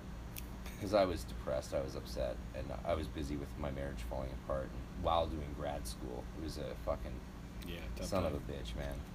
And you know, he had this cult experience, Jeremy Crow did, because he was with this guy Zach, who was like, people make it into a cult. Mm-hmm. that's their choice to make it into a cult. Oh, totally. It's not a cult. It's a school. You should fucking graduate and leave if you have any sense about you. Now, if you want to join an inner order because that inner order is doing really good work that actually speaks to you, I think, yeah, go for it. Yeah, totally. But the outer order you go through should not necessarily be the same as the inner order you then enter. I think that we should, if we could create more bridges between orders and allow, like the Sodalitas. Mhm. Sodalitas allows honorary adepts. Like, I can in theory become an honorary adept of the Sodalitas Mosaic Crucis, which is a traditional Golden Dawn order. Mhm. And that's amazing. That's how it should be. Like, we should create bridges between orders. That's what Nicholas Goodrick Clark instilled in me before he died, in the decade in which I got to know that beautiful human being who warned us and warned us and warned us about how the occult roots of Nazism could lead to the exact same thing happening again. But sadly, he didn't live to see this. I'm sad. Sally McFaig, my mentor, who died just last November in 2019, like one of the most beautiful human fucking beings you would ever have met. I mean, they didn't get to see this, what's going on right now, and what's going on right now is scary. Oh yeah, definitely. Like, to quote Maynard James Keenan, the Reverend Maynard, as he said at the last show I saw him play, and I ate all the mushrooms I had because the people I had invited didn't come, so I had a gram of mushrooms for each of us, and they didn't come, so I ate all 3 grams. And throughout the entire show, I really didn't hear the music because I couldn't focus on the music, even though it was Tool. Sure. The light because he was talking to me so much while he was singing. Mhm. You know, Maynard just had a dialogue going with me. Yeah, yeah. Obviously, Yeah. he was actually projecting and talking to me and giving me life lessons the entire fucking concert. So I couldn't really pay attention to his new songs because, you know, he had some wisdom to drop. And of course, at the end of it, I realized I was at a concert and he wasn't talking to me and he was singing on stage and I was up there listening. You know, that occurred to me eventually, but not at the time. I think you had mentioned to me some ties to Tool and the occult. Oh, correct? I can tell you so much about that. Tool and the Golden Dawn Yeah, specifically. that's Oh my interesting. God, this gets into. And it's from I'm gonna lay out Dana the whole Carey, story. right? Dana Carey. And Adam Jones, and they trained a guy whose girlfriend. Okay, I'm gonna tell you the whole story.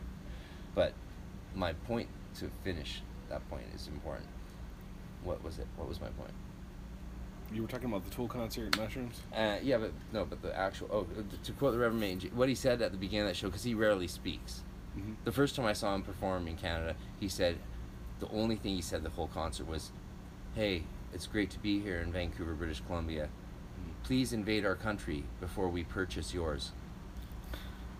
It was so funny at the time, but now it's sort of like, anyway. What he said at this concert was, you know, there's a lot of stuff happening in the world. Things are a bit crazy. But one way or another, it's all going to be fine. And if you know his song, Anima, Mm-hmm. learn to swim, learn to swim. Yeah, totally. Bomb's gonna fix it all soon. Mom's coming back to put her back the way it ought to be. Totally. Dude, if we don't get our shit together, nature's just gonna snap its fingers and we'll become just like the dinosaurs. That's why we gotta occupy Mars, eh? Something. We're gonna run out of room. Yeah, something.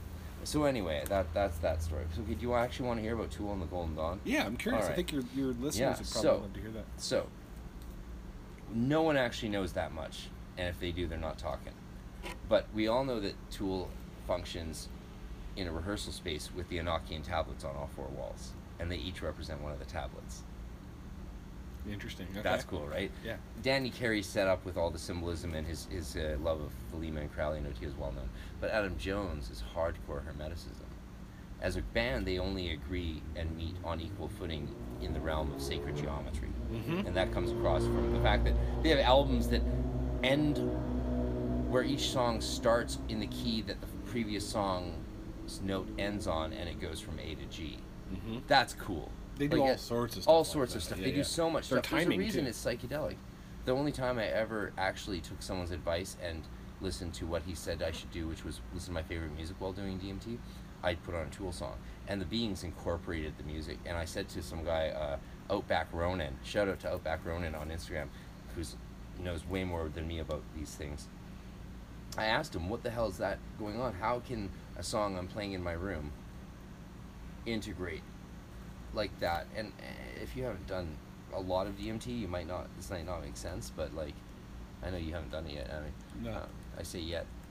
You got a lot right here. I didn't say that. What he said was, he explained to me, like, he's like, yeah, that's right. You really, like, of course they're going to incorporate the music into the, like, they are, it shows you this mystical understanding of reality. Like this, there's no separation. Yeah, no, you can hear it in their music for sure.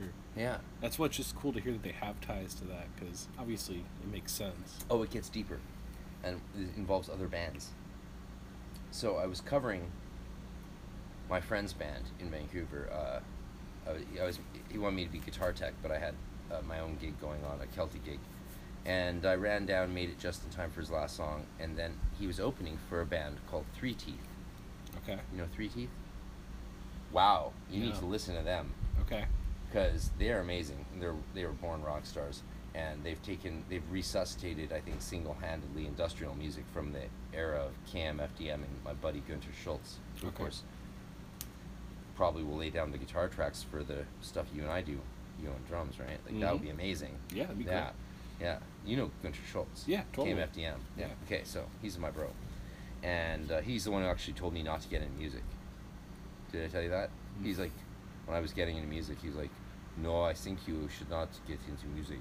I'm like, why, Gunter Schultz? He's like, look at me. I was pop star, now I do computer graphics. I'm like, das ist urgeil, das ist lustig. He's like, nein, das ist nicht lustig. I'm like, das ist ein bisschen lustig. He's like, ja, machst was du willst. Like, you know, fucking whatever, do what you want. And you know, here we are today. And so Three Teeth is a band you need to check out. So they were the headliners, and they played. And the music was deep. It almost felt like Tunnels of Set, sort of Kenneth Grant kind of stuff. And I was like, it's almost like they're working through the tunnels to elevate consciousness. It's weird. Mhm. And I didn't know. And then there was a weird thing where my friend, who I was with, but I was there as a journalist, so I had like all these perks. My friend came and brought a tray of shots and put it down next to me, next to the stage in the back private area. Mhm. And I was like, oh, thanks, that's awesome. You know, so I did a shot. And then she turns around, she's like, that was for the band. And I look up, and these huge guys are staring down on me. They're like, I'm telling you the whole story Yeah, here, right? Because yeah. you're a musician, you appreciate Yeah. it. They're looking at me like, and one of the guys doesn't get a shot before his set of Three Teeth. I'm like, I'm sorry. But, you know, if you're a Yeah. journalist covering an event and someone puts down a tray of shots next to you, you assume it's for you and your friends. Mhm. Doesn't matter that it's on the stage because you're backstage already, right? Sure. You don't think about that, like, you know. Sure. I was like a honored guest there already. And I looked at the band, I'm like, I'll fix this. And I ran to the bar, I'm like, I need 5 tequila shots. And they're like, we're actually out of tequila. The band drank it all. I don't know, maybe not. And I was like, okay, give me five gin and tonics, 5 double gin and tonics, right? Like, Mhm. they're like, that'll be $62. I'm like, yeah, here you go. It's Canada, so fucking bankrupt me, whatever. I brought them to the stage. I'm like, I'm sorry. They look at me. I'm like, I'm sorry, Yeah. you know. And afterwards, we're all hanging out in the back at thing. They didn't want to. Three Teeth didn't want to party with us or anything like that. We all went back to the studio and had a great night, epic Mhm. night with all these film producers, you know, our crew. But there's this photo that got taken of the steampunk or cyberpunk film director Avery Fain and Kane DeLay of Left Spine Down and all these people, and the singer from Three Teeth's there, and he ended up in the back of the photo with me, and we're right there, and we're like arm in arm, and we're just like, I'm like, hey, he's like, hey, I'm Alexi, you know, I'm like, I'm eloquent, and as the photo gets taken, I look at his arm, and there's a huge full color Golden Dawn color scheme tattoo of Thoth on his arm. Literally looks like it's straight out of the Godform book. Mhm. I'm like, and he looks at me, I look at him, and it's like, Mhm. I got that adept vibe. I'm like, am I looking at a fucking Hermetic adept? The singer from Three Teeth? No. I go home after the party, and I'm there early in the morning, and I'm doing a pre-post for my article that was going to come out because I was writing for an affiliate of Rolling Stone called Rockstar Weekly, Mhm. and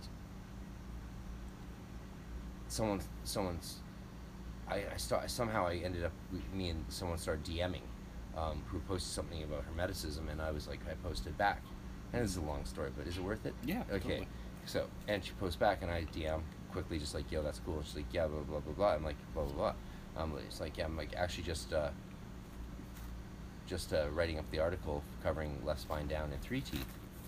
And I think the singer from Three Teeth is got some, like, Hermeticism background. She's like, I'm in Mexico City, and I'm from Eastern Europe.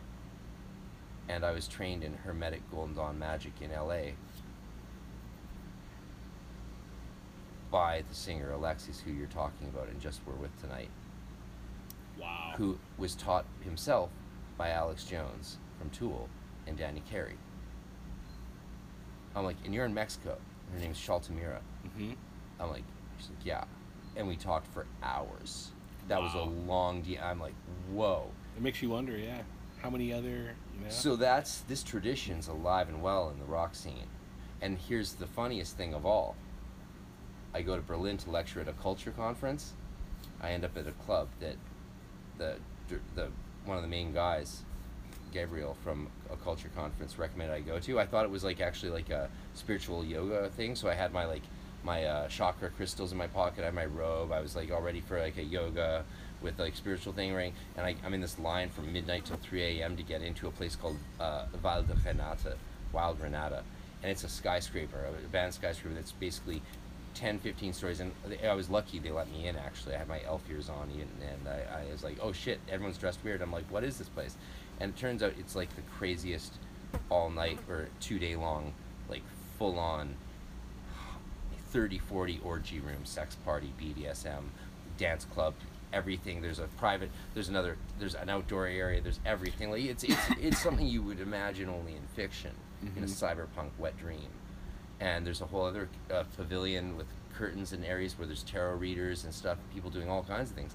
And I turn a corner, and she walks right out from around there with her girlfriend. She's right there. Shaltamira, the person I had been talking to. I'm like,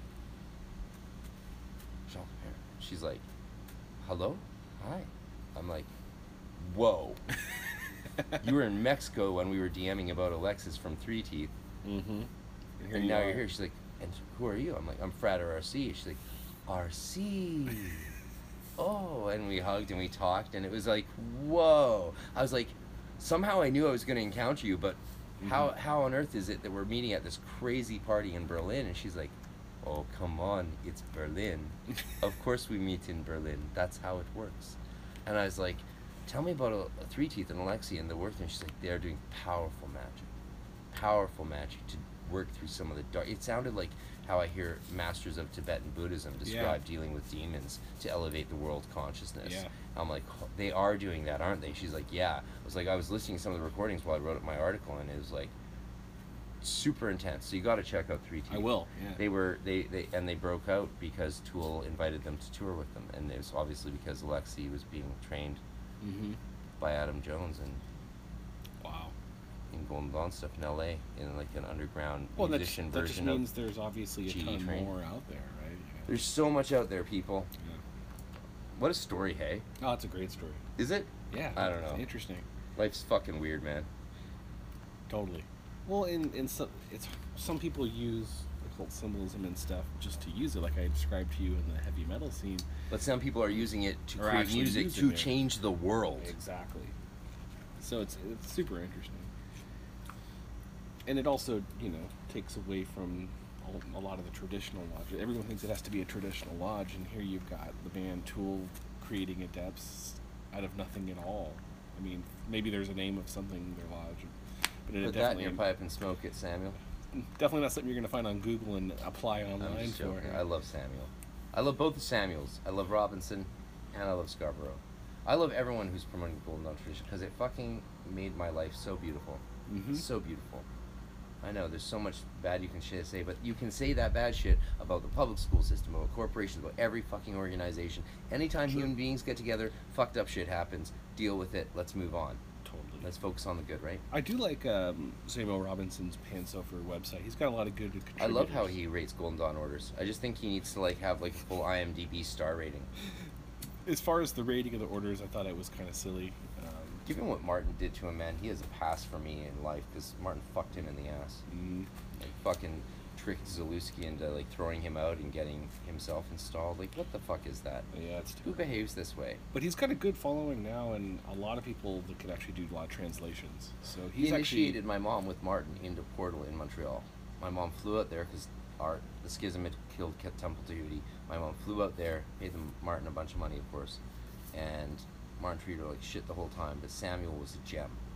yeah. Was a gem to her. She's like, if it wasn't for him being there, she's like, I think I might have died.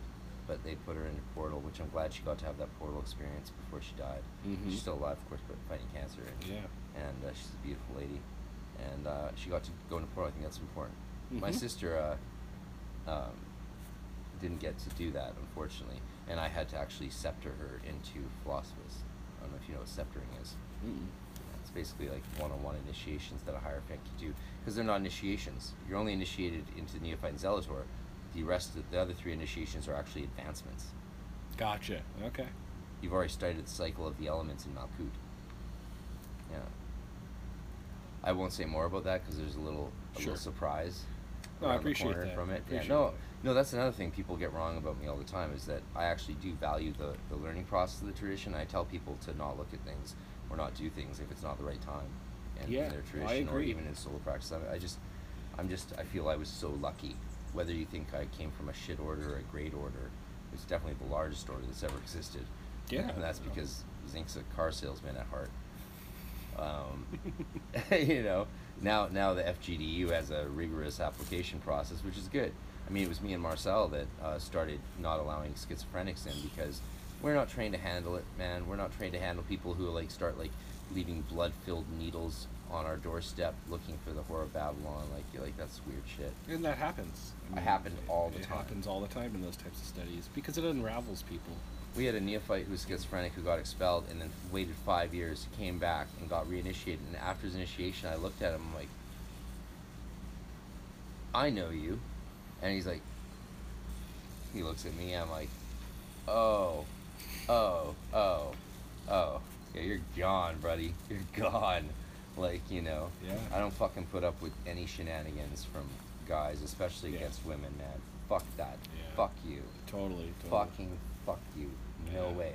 Yeah. No way. I have 2 little sisters, man. Fuck, I don't give a shit about your spiritual development if you're fucking gonna fuck around with women. Yeah. Totally. And swords All and that. grabbing asses and shit. It's not a fucking whoopsie, man. It's fucking assault. There's no place for it. That's There's why really no need. Masons don't allow women, right? To avoid whoopsies. Well, we do actually, you know, in your oath, there's a vow to not violate your brother's wife, kids, things like that. It's shocking it has to be included. You'd think the 10 Commandments would have handled that. Well, they wanted to, get that in your head. I mean, for example, It's a moral system. I have a lot of good friends, you know what I mean, that I can call on and whatnot, and they'll help and take care of things. But if I call a brother from my lodge right now, like, I'm stuck, I need a ride, I'm on my way. Like, there's no... Really? I mean, with a good lodge, that's just how it is. I mean, they become like, if they hear you're hurting out of work, they'll contact Grand Lodge, try to get you funding. If you have a health problem, they'll try to work with you there. If your children obviously have any problems, the Shriners come in to help. Maybe I should have stuck with it. It was an insurance plan. That was the original purpose. I just got you got your funeral costs covered. Yeah, I got that covered. Your funeral costs are covered. And back in the I day, want to be buried next to my great grandfather, who's next to Frater Achad in North Vancouver, where I'm from. Mm-hmm. Yeah, I want to fuck with those ghosts for the rest of my life. Me and Frater Achad can just bitch about Crowley. No, what's a trip is that I didn't plan on moving into this town, but my great-grandmother, great-grandfather, and my grandfather are buried literally like a mile over there. And I had no idea originally. Wow. Wow. So You know Chris Bennett's the reincarnation of Frater Achad. seriously? He grew up on the same street, Oh, gotcha. and he's definitely... I don't believe in reincarnation, but I do when it comes to Chris Bennett, because he's definitely Frater Achad. Smart guy. Great books. Chris Bennett, Yeah. he's the best. And he stuck his toe out there. You know? He's one of the most inspiring human beings I've ever met in my life, and just such a good man. He's a good fucking man. And he's a man who actually ruined his life for almost over a decade. Did you know that? No. By practicing black magic. Interesting. He almost told the story with me once, but I've heard it so many times we didn't need to podcast it. But yeah, he did black magic. He fucked up his life. Fucked it up big time. Mm-hmm. And so he doesn't do it anymore. I've seen it. I've seen it happen to good friends. I don't know if that's necessarily the same thing as left-hand path. That's for you all to decide. But if you pursue evil or revenge, what do they say? Dig two graves. Boldly. That's why I have only love for Zinc and all the rest of those cocksuckers. He's my godfather, I'm allowed to say that. Yeah, no, totally. Yeah. Should we go do some ritual work? I think we can. I gotta check on the kids for now. And I gotta see Kristen's gonna be home pretty soon here, so I gotta get some food going. We'll just bang out a little invocation of Thoth. Thanks for listening, people. Shalom. So, yeah, just so we hit that 3-hour mark. And plus, I don't think I've ever gotten to do the end of a podcast that follows up after departing to a full circle on the ground with banners of East and West and a full, LRP, BRH. This is the post-show wrap Thoth up, right? massive middle pillar. Well, you notice one of my favorite things I think in teaching the middle pillar is when you're teaching it to sometimes not let people know how long you're going to go on a single Sephirah, you know? Mm-hmm. So like all of a sudden you noticed in Yesod we did like 3, 4, 5 vibrations for most we did 4 vibrations, which is a very short middle pillar actually, depending on your school of thought.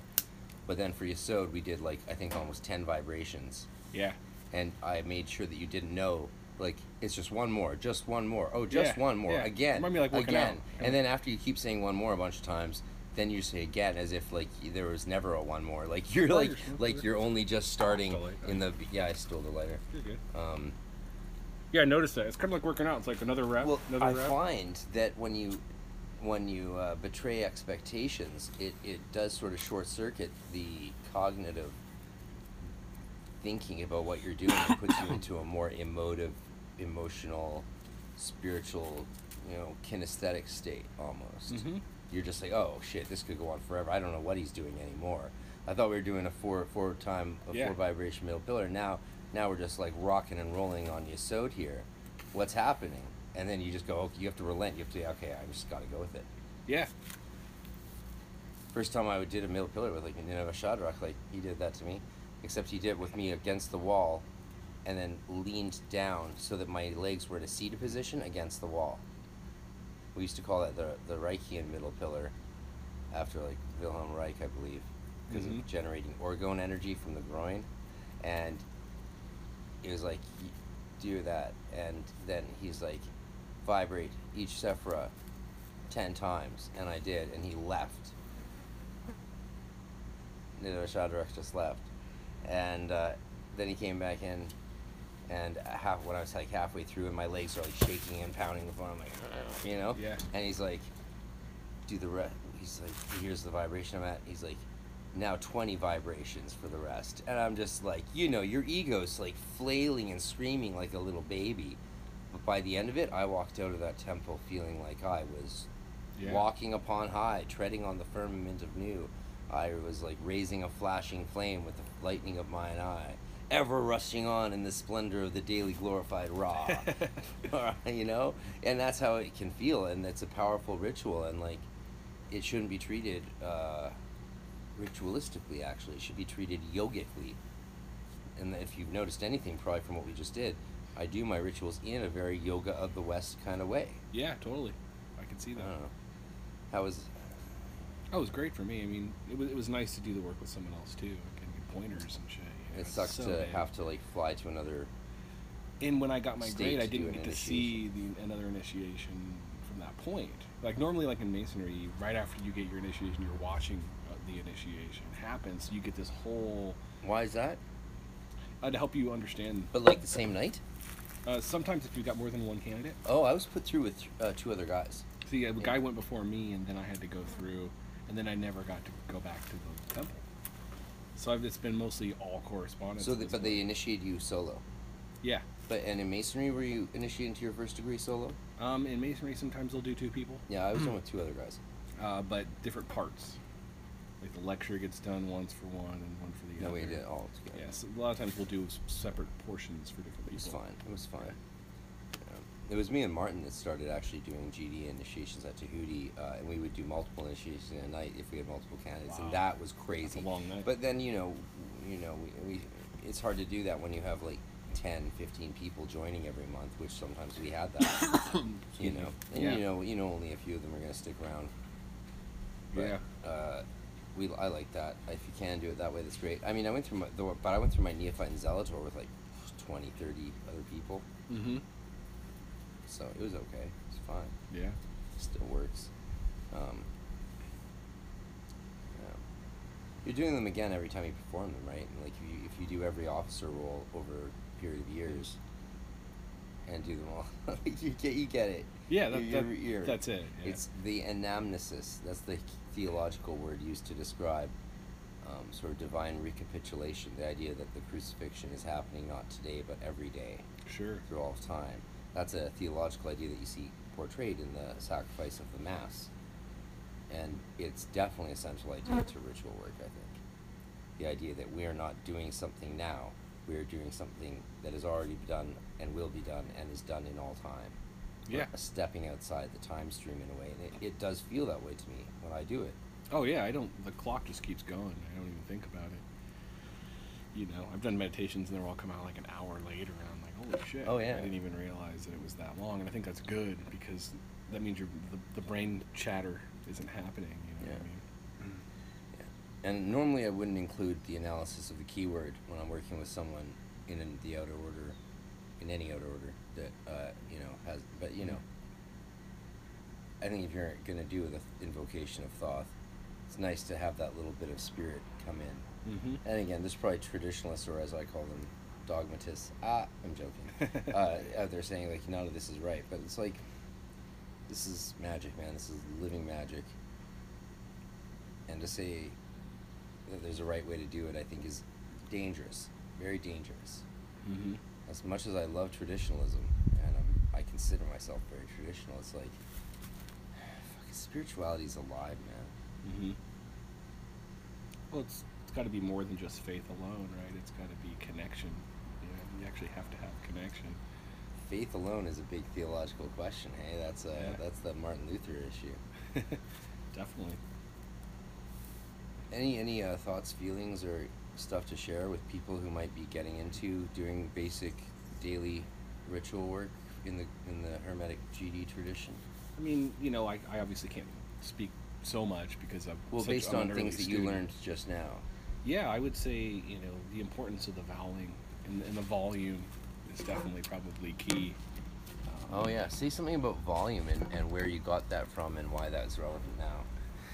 Well, I picked it up from different students. Cicero was big on that too when I went to a couple of his workshops. Because your body's a vessel, and you've got to vibrate the whole being of the body, I think, to actually be effective. Just whispering, rituals isn't enough for the GD system. Maybe other systems you could be more timid. Well, it's all working towards what we call the great voice. And the great voice is, for lack of a better word, inaudible. Mm-hmm. But I don't know how you could get there without voluming your way there for over many years. Well, and I've seen lots of different people perform similar, banishings and whatnot. Sure. And such a variety of Taking a hazel wand and just drawing a circle around at Pantheacon where I met you, Yeah. Mother Bear. People came up to me afterwards like, "Whoa, when you did that, I really felt it." I was like, "Yeah, that's good. That's what it's supposed to do. Yeah. why wouldn't you?" And like, I wasn't smuggling in any extra techniques. Mhm. I was just taking a wand handed to me in that tradition and drawing a circle. It works. Mm-hmm. It works. Definitely. It's no pentagram ritual, but to each to their own tradition. And if you want to mix and match, mix and match. But I do think it's important to work in tradition. Yeah, I think with each tradition. The volume of vibrations thing and the tone.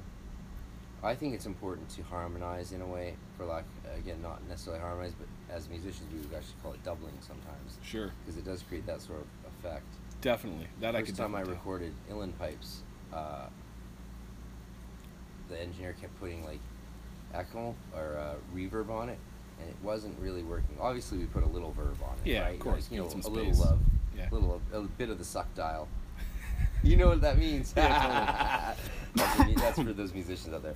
But what I eventually was like, it's just not sounding right. Maybe that's because I had a shitty reed in the Uilleann pipes. But eventually I said, hey, because I knew a bit of Pro Tools, and I said, try slapping on a doubler. That's a very specific sound effect, Mhm. right? Mhm. A doubler, you know, Sure. it actually can make a sound feel, you know, inorganic a bit, or plastic, And sometimes, yeah. and it did, but it worked just well, and that's why you can hear that on the Drunken Priest of Donegal, Gotcha. and that's a doubler with a touch of reverb on the Uilleann pipes, and I liked it. It had the right effect. I also noticed. It almost had an auto-tuney sort of effect. Yeah, no, it definitely it gives it some. It fills it up quite a bit more. I mean, I did notice that when we were, you know, going over different vowel sounds, and you were kind of playing with the number, you know, that we were using. How as it pushed, I liked how the pitch escalating also creates that kind of a build-up atop the volume. That's kind of neat. Well, in the beginning episodes of this podcast, I put a whole set of me doing ritual work on it. Me doing LBRP, BRH with analysis of the keyword sub voce. Okay. Because I don't want to spoil it for people who are holding off. I know you've read ahead, of course, and you know all that stuff, so it's no surprise there. And I do, because for me it's one of those powerful rituals. And when I joined the GD, that was when they heard I was doing that already. They're like, "Yeah, you got to stop that." And I'm like, "Why?" They're like, "Because you're invoking spirit, and you haven't been initiated for spirit yet." And I was like, "Okay." I joined the GD because I had that experience with Don Craig's self-initiation that I told you about that it didn't go right. So I was like, I am happy to do whatever I'm told, because clearly Yeah. I was messing around with powers I cannot control. And as we used to say in our order, the last thing you want to do is become a playground of forces you cannot control. Oh, definitely. You know, if we want to mess with someone, we tell them to just like, you know, you should just go sit down and rock back and forth and chant, I'm a playground of forces I cannot control. I'm a playground of forces I cannot control. I'm a playground of forces, you know? Yeah. And people go like, why would we do that? It's like, if you're going to do it wrong, you may as well go all the way. That's great. Also, I also loved, one thing I love about my godfather, good old Roberto Voldemort, was he'd call me up, and if I overslept and wasn't making good use of my time, he would call me up, and I'd answer the phone, and I'd be like, it's like 10 a.m., and I've overslept, whatever that means, but, Yeah. you know, Yeah. whatever, it's him. And I would pick up and he'd be like, Frater, only demons sleep during the day. I'd be like, good morning, Yeah. good morning, Frater. He'd be like, yes. How are you doing? How's it going? I'm like, all right, I'm getting up now, you know. Eventually, he actually put me on a thing where I had to like write out what I did every hour of every day in a diary and show it to my Marsa, my supervising adept, every day. Wow. What I did all day from morning, and I had to be up by 8. And some days I'd be so tired because we'd be doing like ritual work and initiations or teaching classes, or I'd be reading, studying for grad school, or spending time with my fiance. Any number of things. Once in a while, I even saw my family or played Dungeons and Dragons once in a blue fucking moon. You know, I was 20, so I was like, you know, I wasn't living a normal life. Sure. But I'd wake up when he told me to at 8, and I'd just sort of read Lord of the Rings in the study hall of Temple Tahuti, as I slowly tried to stay awake through the mornings, which is so hard when you're doing ritual work till 4 a.m. Oh, I mean, yeah. But you know, it was a good growing up experience. You know, I did need to grow up, and they let me in the order to help me grow up and save me from a situation that they probably knew I needed it. Right? I mean, Sure. if you show up knocking on the door, doesn't matter who you are, how old you are, chances are you're meant to be there. And I was a long journey to find that door. Yeah.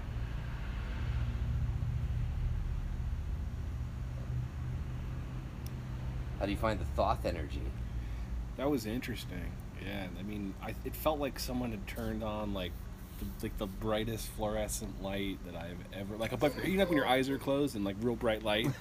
It was just like basking over me and sort of made up sort of like a reddish kind of a figurey shape in it.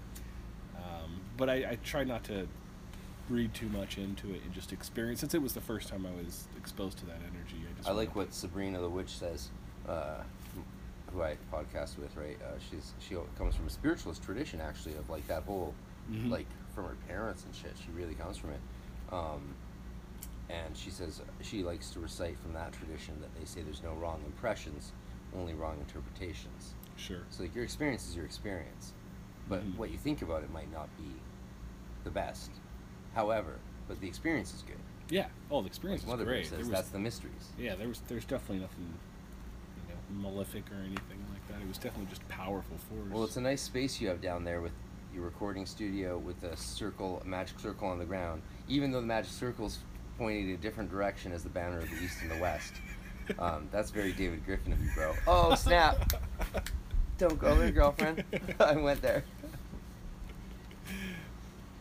Yeah, no, it's good to get that stuff pointed out. You know what I mean? Because I did the circle later after Oh, I yeah, did the banners no. up and all that. No, it's but no, fine. that's all the little stuff like that. That's important. I would either redo the circle or change your banners. I'll change to the agree banners. with the circle, even if the banners are in the actual compass point correctly. I don't know what they are. I think they are, because I remember actually using. Well, then you might redo the circle to yeah. agree with the banners in the compass point, if possible. Yeah. Yeah, I would. I'll do I'd that. do that. But I like the circle because it has the names on it. It's like, It's kind of like a study circle. Yeah, it's a study circle. That's great. I wish I could have done that on my circle. Mm-hmm. Or in my childhood bedroom. If I had painted the carpet, I think my parents would have been upset. I led very few people down Of there course, for that reason. With me making those vibratory sounds like 3 to 4 hours a day, Oh yeah. no one wanted to come in my room. Yeah. My sister's friends would be like, step inside to ask me a question about homework because she's 3 years younger. So when I was a senior, she was a freshman, Mm-hmm. and they'd like ask me a question. They'd keep looking around. Everything was organized pristinely in my room, but they'd be like, "I gotta leave." I'd be like, "Why?" Why? And they're like, "It feels weird in here. There's something going on in here." I'm like, "Oh, really?" And they'd hear me vibrating from after school on work, right? So they knew somehow I was fucking wacko. Crazy. But we're all in Waldorf school, so what can you fucking say? Yeah, Like, exactly. You're literally in a Rosicrucian school founded by an occultist. Well, like I said, They don't say that on the brochures, but it's still true. Yeah, I don't bring too many folks into the studio for that reason, right? What Because school did you go to? Oh, a Rosicrucian one. Rosicrucian school. But like not one of the ones that says it is, just the ones that secretly is. Totally. You Yeah, know, that's Waldorf, yeah. like Waldorf has smuggled in occultism into the world globally in a way that is so true to the Rosicrucian current, it boggles the fucking mind. It's Yeah, the I largest agree. private school system in the world. Yeah, highly successful too. Annie Lennox called her band the Eurythmics because of doing eurythmy in Mm-hmm. Waldorf school every day from grade 1 to grade 12. Eurythmy is the one thing you have to do every day from grade 1 to grade 12. It's the weirdest weird dance form you could ever see with these flowing silk things and all this stuff. And eventually I looked into it and I was like, oh shit. Mm-hmm. It was created by, I think, these 2 deaf girls or blind girls or something. And do you know what it was actually designed as? Fucking weightlifting for the aura. Wow. Wow. Guess what, folks? There's weightlifting for the aura, and it's called eurythmy. Mm-hmm. That's why we have these diacal shapes and like dancing your name, as they joke in Germany. Mm-hmm. But there's weightlifting for the aura. Yeah. If there's one thing I think we should do in the Golden Dawn, it's incorporate eurythmy. Because even the Interesting. way they move, like you're moving through water, is a really good way to move in ritual work, like you're underwater. Like that's Mhm. sort of it. It's not necessary, and it's not always even appropriate, but it sort of invokes the astral current because you're moving like you're moving through this astral fluid, as we like to call that which we don't understand. Mm-hmm. Even in Masonic work, the same thing. Slow, methodic. Everything's contemplative. well. Yeah, contemplative. It's like you're approaching it like it's an ominous thing, and so you need to slowly, move about it. And I think that also helps with the brain too, to quiet it down. Being able to slow down a little bit, let everything kind of calm back down. Yeah. And you didn't get a vocal message from Thoth yourself. I didn't. And I want to say something about that because you don't always.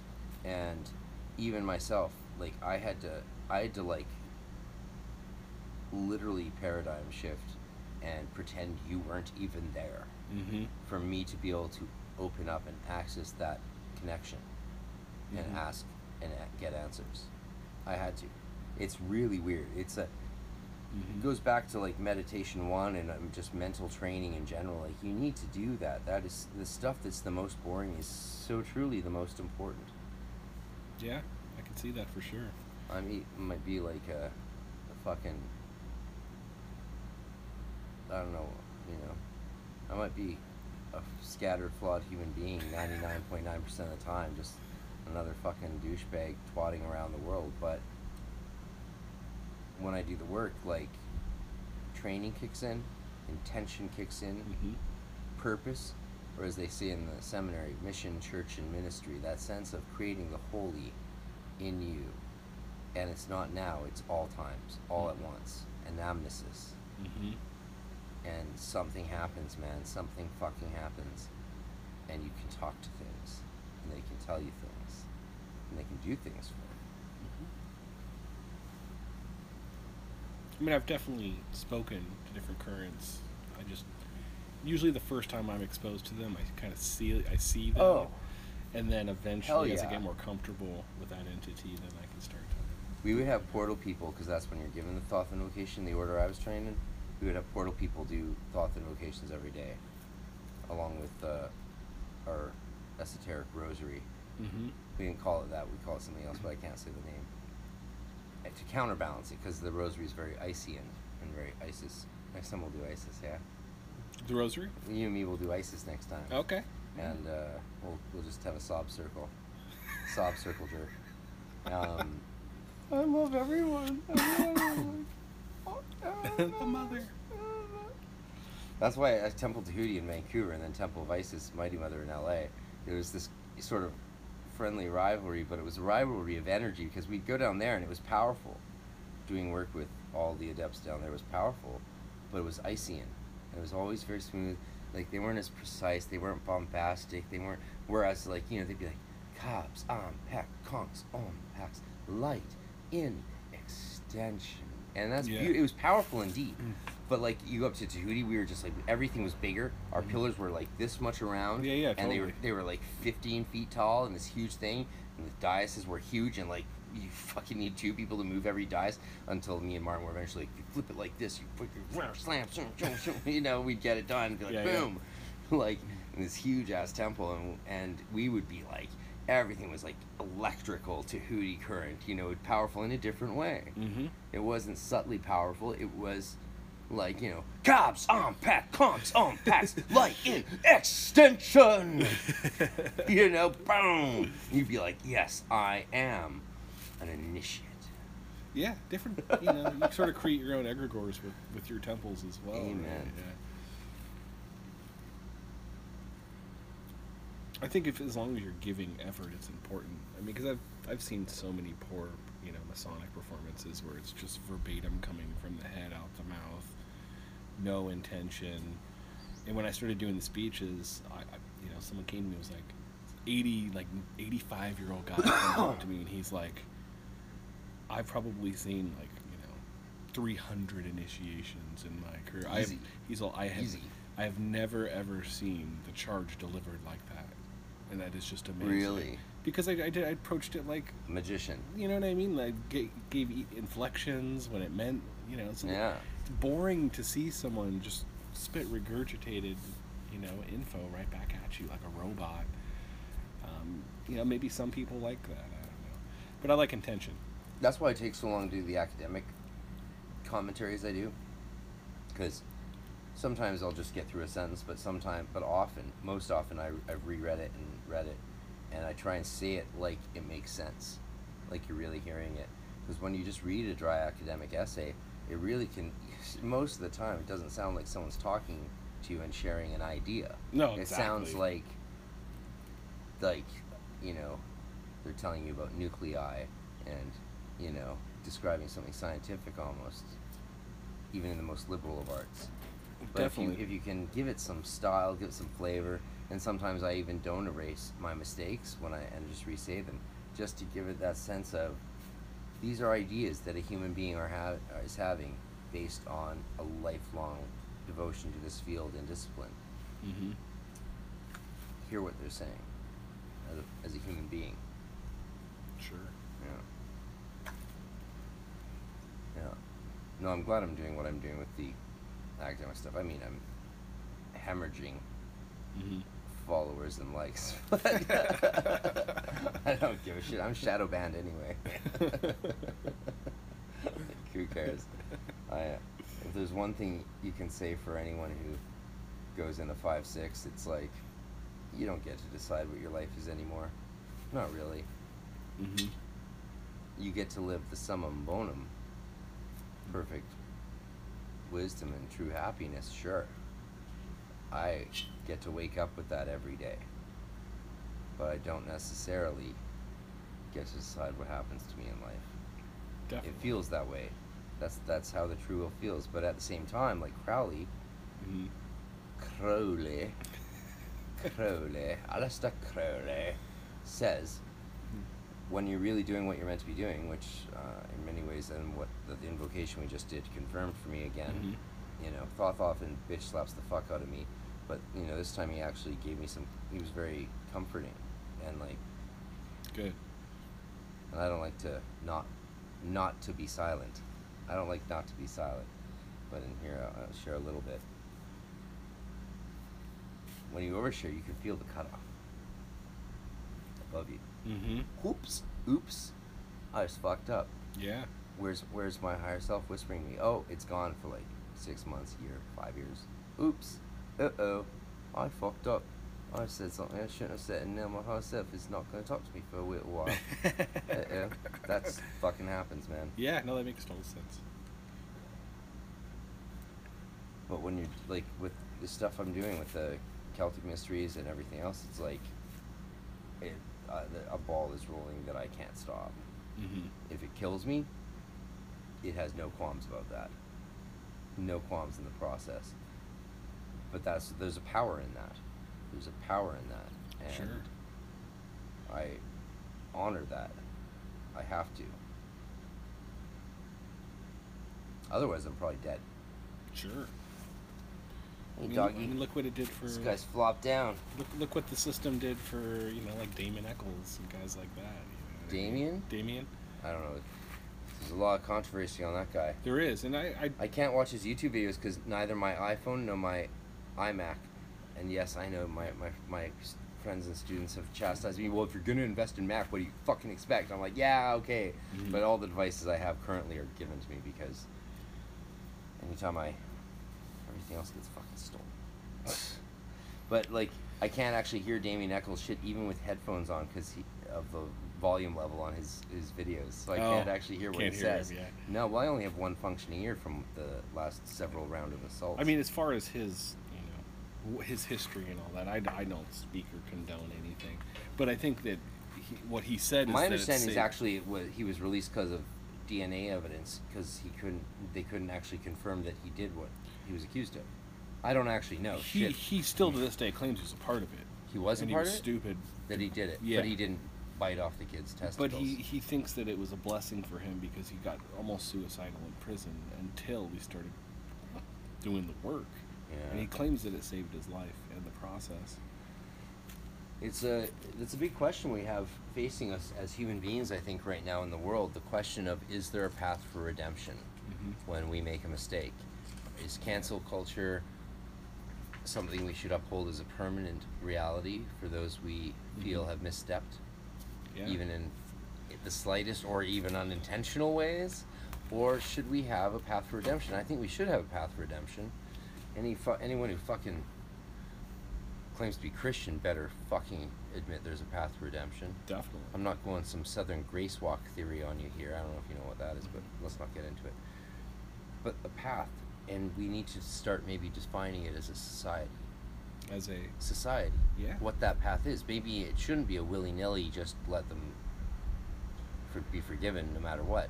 As we know from Christian and Catholic theology, you don't actually get forgiven until you do the penance prescribed to you. You go tell a priest in confession, and I had this happen when I was doing that stuff. If they said they did something like, I mistreated my wife, I didn't tell her the truth, I was dishonest, and I didn't show up for whatever, it's like not just say 3 Hail Marys and for our fathers. Mm-hmm. It's also sometimes it's best to also like you have to do this. Go take your wife out for something, a dinner you never mentioned, or tell her that she has to decide the next vacation. The priest will sometimes now say that to you, and I love that kind of training going on in seminaries because that's good.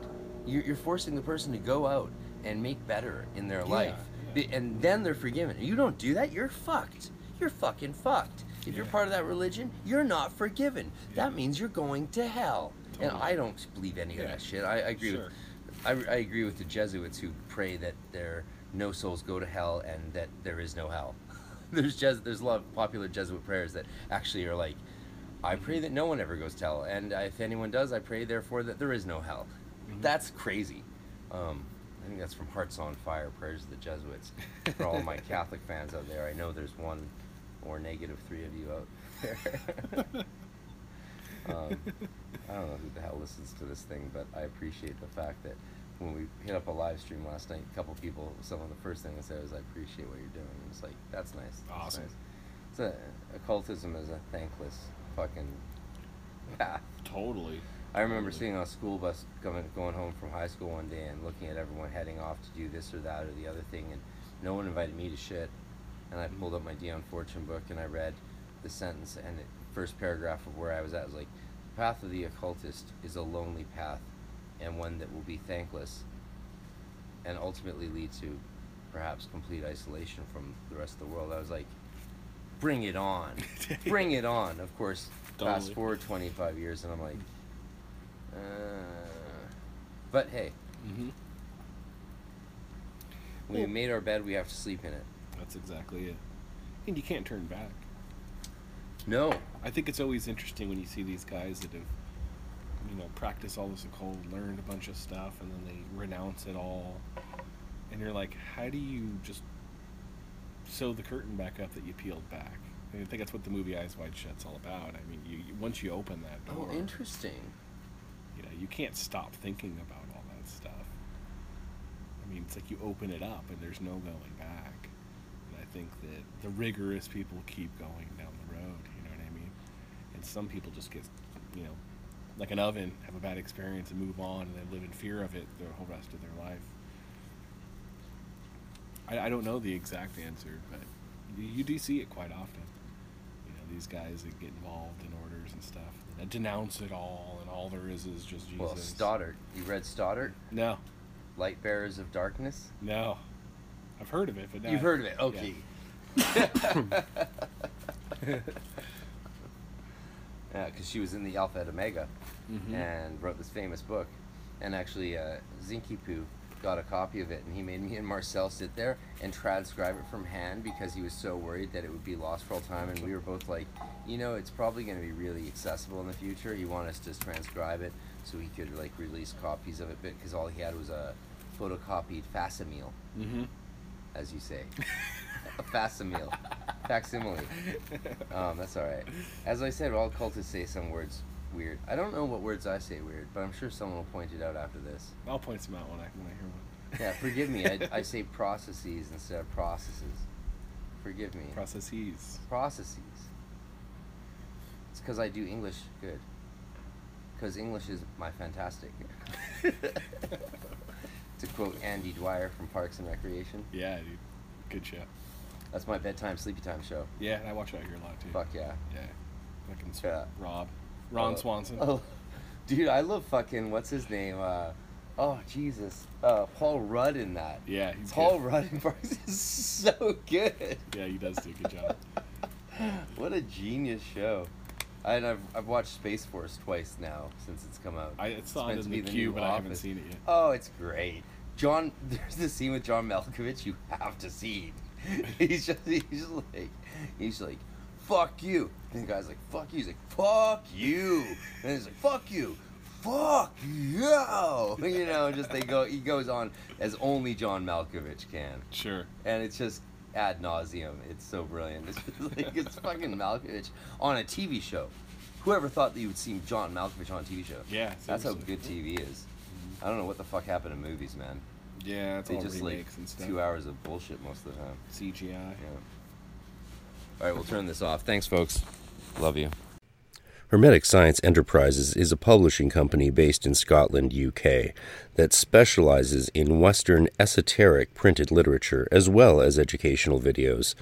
With various imprints under its belt, its roster consists of grimoire tradition literature, alchemical works, Golden Dawn tradition books, and the several texts and videos originally belonging to the philosophers of nature.